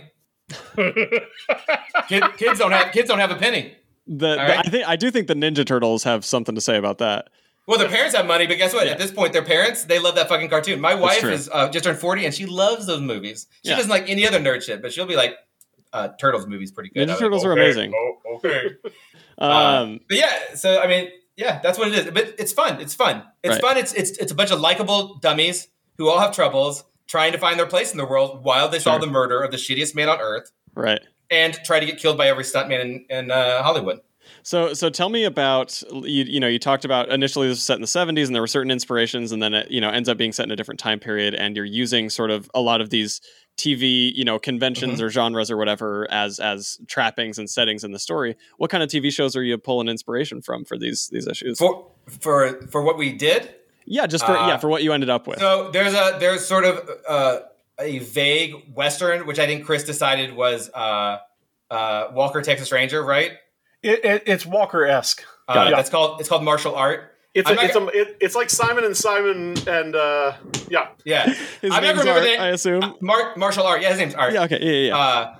And that was like Trigger's breakthrough show. It was so popular. Like it's so popular, he got basically like a lifetime contract, which is part of the problem. Yeah. Do you remember the name of the Knight Rider show? Sidecar. Sidecar. And the Sidecar is Knight Rider basically, but it's called Skippy. It's Skippy the car, and one of the characters was the voice for Skippy, and people will only call him Skippy because they love that. Like they won't recognize him as an autonomous person. He's just Skippy. And we had fun, but he's like, why is that? Like, what? We were trying to figure out what his role was, and I was like, oh, it's this kid, and his brain's in the car, and he's like an adorable kid. Robot face, and I was like, I hate that so much. It's in basically, if Kyle hated, like, I'll come up with ideas, and if Kyle hates them enough, he'll make them part of the show. Yeah, because it's funny. There's a Star Trek that's like a space adventure called Seaboat 3030. Spaceboat. You called it Seaboat in the script, and then you were like, wait, why did I call it Seaboat? Yeah, Spaceboat 3030. Hell yeah, Spaceboat. I thought Seaboat was great. I was ready to do some undersea stuff, and he was like, no, it's Spaceboat. It's a Spaceboat. Spaceboat's great. I like that a lot. I think Seaboat would have been better because that's funny. Let's see, the martial art. What was the name of the police show? It's just like Confidential Blue or something, right? Yeah, Precinct Blues. Precinct Blues or something dumb. That's the most modern one. Good. And that's our mid 2000s procedural. Sure, when he's aging and he's got the Tom Selleck mustache or whatever. He's not fighting anymore. He's just like being our personal favorite, Frankenstein and Frankenstein, which is Miami Vice but with Frankensteins. But it's an early 2000s prestige show. Sure. Yeah. HBO. Yeah. So it's very it's basically like if Miami Vice starred Frankensteins and was written by David Milch. Like that's kind of our nailed it. It's Mammoth Frankenstein. Yeah. Incredible. And throughout the show, everyone's like, "Man, Frankenstein was so good," but you don't get to see it. They never mention anything about it till the end. It's to like issue 5, I think. Issue 4. I can't keep track. Yeah. But the problem with that one was a pitch that I had a period where I was like, I'm going to come up with a story pitch every day, and law of averages means eventually one of them is going to be good. And none of them were. But Frankenstein and Frankenstein was one of those. And I was like, the Doctor and the Monster are de-thawed and solve crimes. So good. I forgot that was yours. I hope I don't ever take credit for that because I forgot. Like, I was like, I'm putting that in there, Chris. It's terrible, and I love it. It's funny as a terrible thing. It's not a good idea. Like you took something that I had that was an idea that was meant to be good, that was really bad, and figured out a way to frame it into which its badness would be an asset. Sure. Yeah. That makes sense. So So that's the 5 shows. So it's basically like Miami Vice, Star Trek, Knight Rider, incredible, Walker Texas Ranger, and just what. That's a nice range. What was just like your generic sort of procedural, police procedural, Which issue are you each individually most excited for the readers to get in their hands? Well, 3. You think 3? 3's pretty good. I think 3's where it really picks up. I think that the introduction of that particular character is what I think is where is where a lot of the heart is. I may be wrong. I will say that the issue with doing a mystery or anything that requires like a lot of setup, like a mystery, is that the first issue. I think the first issue is great. I think it's funny and I think it's charming and it does everything it's supposed to do. But it's a lot of exposition to set up a mystery, right? Yeah. So I think halfway through issue 2, I think it's so funny. I know for a fact like issue 5 is going to be huge and glorious, right? So I don't know, man. I think it's funny. Like we've been talking about how I do endings because the way I do endings for like everything is like I just basically go to the character. Something happens. It goes, "This is what's going to be in the next issue," right? And Chris is like, "That's a terrible way to do it." But I think for a mystery, it works really good. But it's kind of like because he's like, "Well, you're not trying to sell that next issue," and I'm like, I can only give them this good issue and hope that this good issue will want to make them read the next issue, which will be better, and then they'll definitely want to read the third issue. Gosh, we argued a lot on last panels. Wow. Yeah. That's probably our biggest source of back and forth on postscript things are how do we handle the last panel? Because we have very different views as to what it needs to be, I guess. Sure. Yeah, and the thing is I'm coming around to your line of thinking and it's ruined me creatively because now I've lost I've had a way that I've done things and now I can't do it that way. But my thing has always been is that for a series, it's like for me it's if you buy just issue 1 of a Kyle Starks miniseries, you're getting nothing. Right. Like I'm telling a full story, and that full story will be broken into 6 chapters, and I will try to do it in a way like this is very in terms of writing. Like issue 1 is set up. Issue 2 is it introduces Skippy's backstory. What does Skippy add to the team? And it's like that's how I do each issue, right? Is each issue is like broken into a chapter that's kind of a character highlights, sort of. But as I wrote it, I'm like, this is Skippy's issue, and this is Richard Brannigan's issue, or blah blah blah, whomever. Right. And all this leads to eventually solving the crime, or whatever happens. Maybe they don't solve it; they solve it. Shut up. But it's like to me, like it's like, man, if you like the first issue at all, like you should. It's for me, it's a 6 issue. It's a story that's broken into 6. Like don't like get all of them, man. Like I'm not trying to sell like all, but it's like don't just buy one. You will no. You probably think it's only okay. You'll be like, that's funny, that's good. But if you read the whole thing, like there's this arc of these characters, like and how they come together, and it's funny. Like it only gets funnier.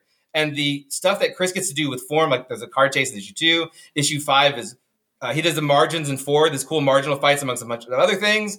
Like there's cool stuff that's happening in all of them. But for me, it's like, how do you end the issue? And Chris is like, it's got to set up the next issue. People would be like, what's going to happen next? And I'm like, I'm telling them what's happening next. I'm saying, do you want what happens next, or do you not want what happens next? The difference is you were telling them what's going to happen, what's going to be the subject of the next issue, versus asking them a question that they want to know the answer to. I know, but I'm saying mine is easier, and it makes more sense. Now, next issue, a rhino flies a biplane. Do you want to see it or no? That's how I tell stories. Now, do you guys, when you're getting into these arguments, right? These arguments about last panels or whatever, would you go to John Moisen, your editor, to be sort of the intermediary at all, or just hash it out yourselves? No, because listen, here's the thing. Again, I can't say it enough. What if your editor sides with the other guy? Like, it's never worth it. No, that's not why. Here's the deal is that I respect Chris's grasp of storytelling, and Chris respects my grasp of storytelling, and we don't do things the same way, obviously. Right. And so it's all a matter of who makes the most sense the longest, or who just can't stand it anymore. And that's how it gets decided. But it's like a healthy marriage. Whoever cares the most and can make a good point wins. Yeah, and sometimes a specific thing. You can't care about everything equally. Right. Yeah. So there's always going to be gives or takes. Sometimes you have to say you're sorry when you're not wrong. You know? Mm-hmm. Sure. That's what it is. Okay. Well, as we start to wrap up here, I am interested that both of you are Patreon creators. You both maintain that sort of like audience of a monthly subscription model, and I'm curious. Chris is larger than mine. Hey, no one's comparing sizes here. Look, I will. But I'm curious, what's something that both of you, being pretty far into doing stuff on Patreon, what's something that you wish that you had known when you first started that you've learned along the way? I know Chris's answer. He wished that he would have listened to me earlier and not made it into a store and made it more into a service. That's the truth. No, I still stand by my subscription model. No, my thing is I wish that I actually did this previously with social media. I wish that I had maintained a website / blog in addition to the other things. Oh yeah, because you lost all your pictures. Well, because Google image search is like Kyle said, or like I was saying, nobody else is drawing the guy that Tuco steals a gun from and puts a bar of soap in his mouth. So the 3 people that are going to Google image search that guy would find me and then become lifetime customers / potential friends. Right. And a lot of people that I know came, just stumbled onto work that I did because it was subject matter that interested them. And then in investigating that further, found that I drew other subject matter that interested them and eventually created that back and forth relationship where I'm producing work that they like and they're giving me money for said work. But you charged more, so you didn't have to do 5,000 commissions. That's I did bump my prices up because I had more than I could handle. I still have more than I can handle because I was like, Chris, it has to be. I know you want to make everyone happy, Chris. It's got to be worth your time. Because he's like, we're in December. And he's like, I'm almost done with August's commissions, and you can hear like the sadness. Maybe one day I'll get to September. Yeah, that's a lesson learned. Like that. I mean, like I think that's like the type of thing. Like, because like at one point I was like, you know what, Chris is making, he's doing these commissions every month, he's making some money. But here's the difference. I couldn't. Yeah. But when I started, my drawing style was different, and part of this is doing the Patreon things changed my drawing style. Just the sheer volume of them. But in initial, because so many of them were likeness, and I found that I had a better grasp at likeness the closer to sort of traditional representational drawing that I did. And so as I sort of shifted towards that, it made me slower. And so if you look back at my early Patreon commissions, they're a lot looser. A whole as they lot should looser. Be. And so part of the upcharge was I about doubled my prices in this because they were taking me more than twice as long. Yeah, that makes sense. I don't remember the question, so I can't answer. No, you're good. Yeah, it was just what do you wish you'd known when you started? Listen, I still Google wish search algorithm, Google image search algorithms don't extend to Patreon. They do not. Yeah, I wish I knew how to get more people. I wish I knew how to get more people in. That's what I wish I knew. I'm very pleased with mine. Like it pays. Like whenever there's a new signee up, I always say like I'm not exaggerating. It's not hyperbole. Without my Patreon backers, like it's a huge part of being able to cover my bills. That's the truth.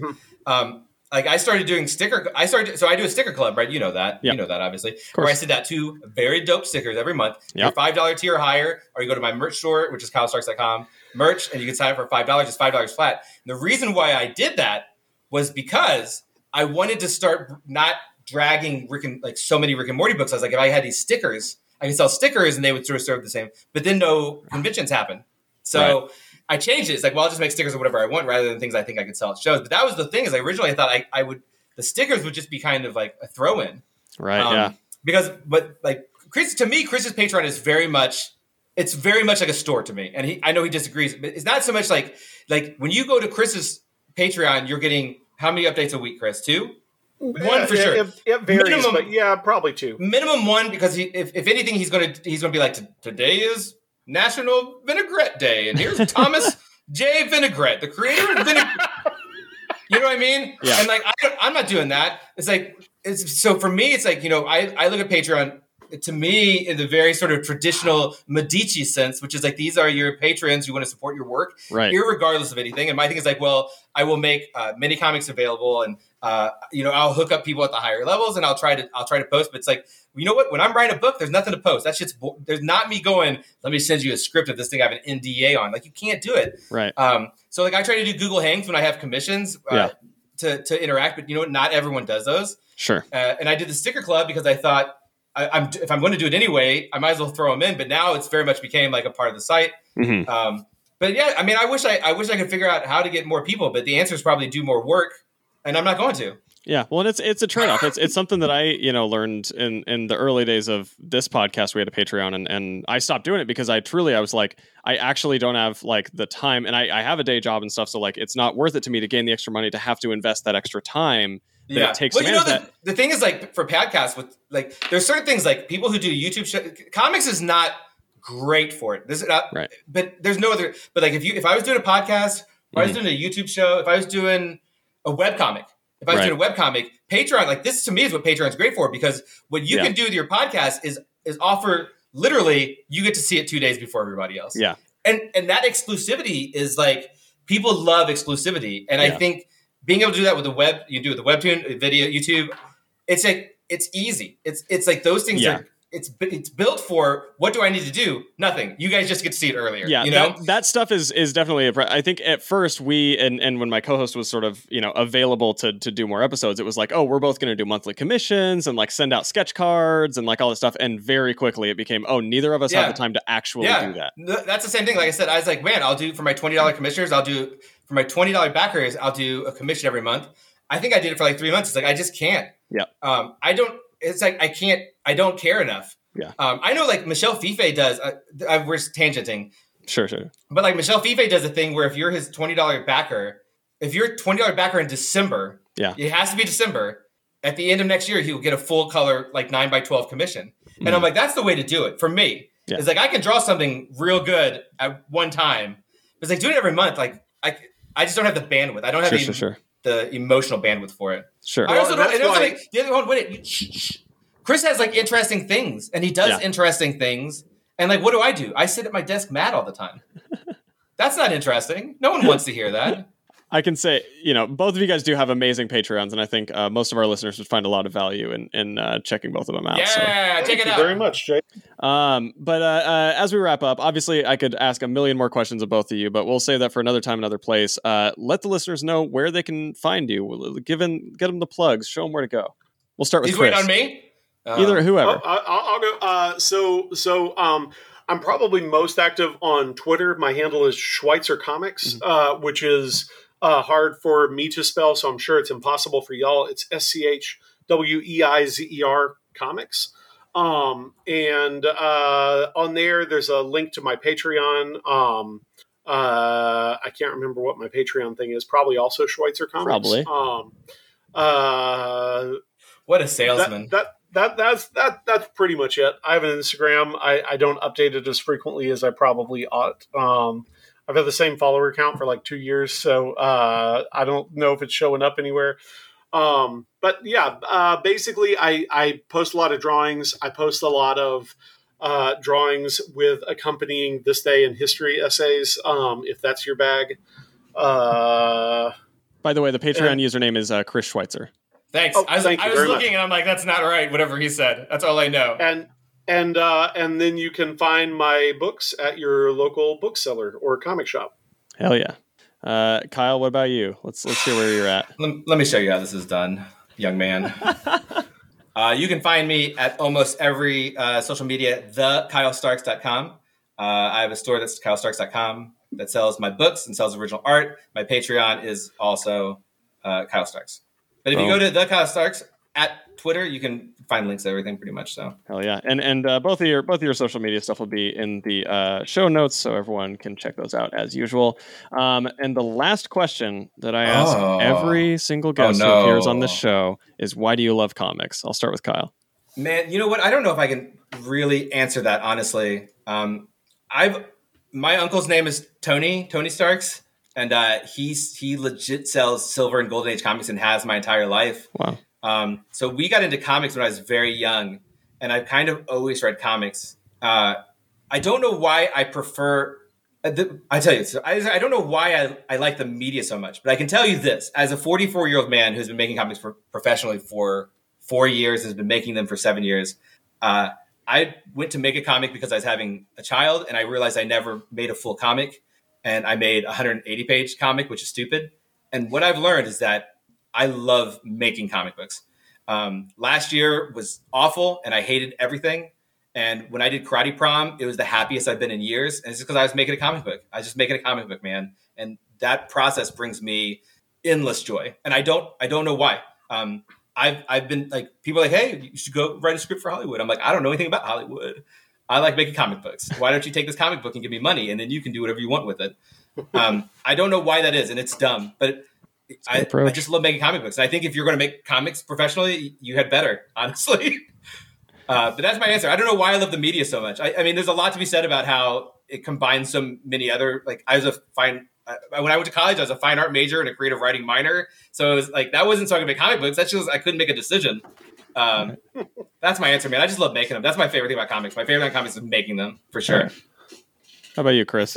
I think a big chunk of comics people, it's that inability to decide on a particular discipline, and doing the one that everybody that involves all of them. But from looking at it, trying to look at it objectively, I think it's because I can wrap my head around comics in a way that wrapping my head around other forms of visual media or narrative media is really difficult. I can look at a comic and see how the marks were made, see how what decisions were made and how and why, in a way that, there's too many technical complexities when it comes to film or music production or animation or things like that. I don't know how to get the Z focus right, but I can, I know how to draw a horse's foot. Yeah. That's so funny. And so that's a big part of it to me, is that I can wrap my head around it. And as a result of that, I enjoy reading comics, both, as a, just a general reading experience, but also because I can clinically analyze it in a way that I can't necessarily clinically analyze other media in all of its facets. Whereas other stuff, I'm like, well, the story did this, maybe, and that's about the extent of my abilities. I don't like the thing about if you went into any other media, you'd have to work with other people too. That's a big part of it. Yeah, I don't want to do that. Like, this is just me and Chris at best. I barely want to work with Kyle. Yeah, that's fair, for sure. He's the only one.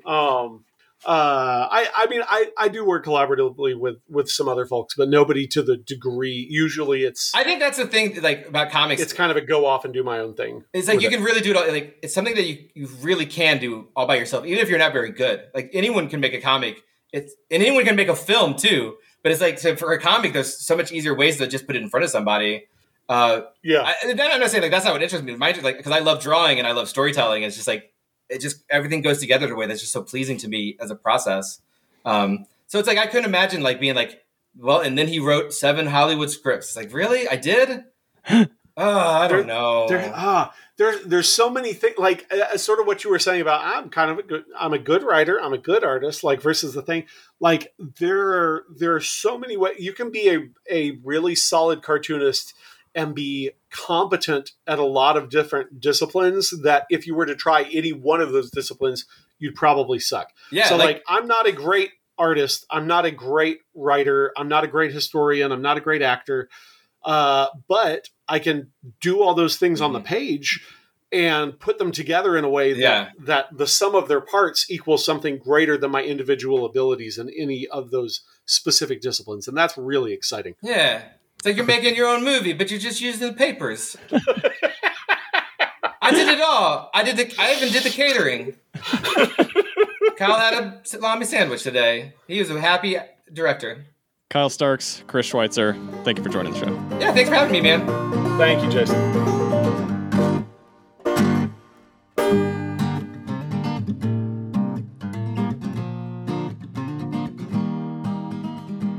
Thank you once more to Kyle Starks and Chris Schweitzer for joining the show. You can follow Kyle at the Kyle Starks and Chris at Schweitzer Comics. Thanks once more to Sean Rosner for the music that opens and closes and interstitiates the show. You can follow Sean on Instagram at Sean the Rosner. Thanks once more to Garm for sponsoring the show. And thank you all genuinely for listening. It's truly it feels like every week now I'm seeing people talking about the show on Twitter or Instagram or whatever, and it brings the biggest, fattest smile to my face. It's pretty ugly. It's a very toothy smile, but it always shows up on my face anytime I see someone digging the show and spreading the word about it. It's so fucking cool, and truly, like, I'm so glad that any of you out there are getting as much out of these interviews as I am, because it's truly a learning experience that is wonderful and enlightening, and at least to me, always amusing. So I hope it's the same for you. And again, if you're loving the show, please rating, review, spread the word, tell your friends. You got cartoonist buddies out there, online friends, real person friends. Tell them about the show. Maybe they could gain something out of it. And if you have any ideas for, what you'd like to hear on the show, please let me know at TMBC Workshop or at Jason Halftones if that's what you'd like to do. If you'd like to let me know any burning desires you have for the show. But truly, that is all I have for this week. So thank you once more for listening. And get back to making comics. I don't know. Freaking have fun. Bye.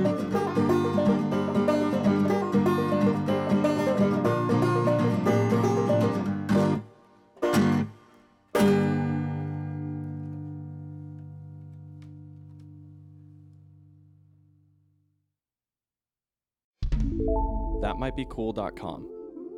You never know.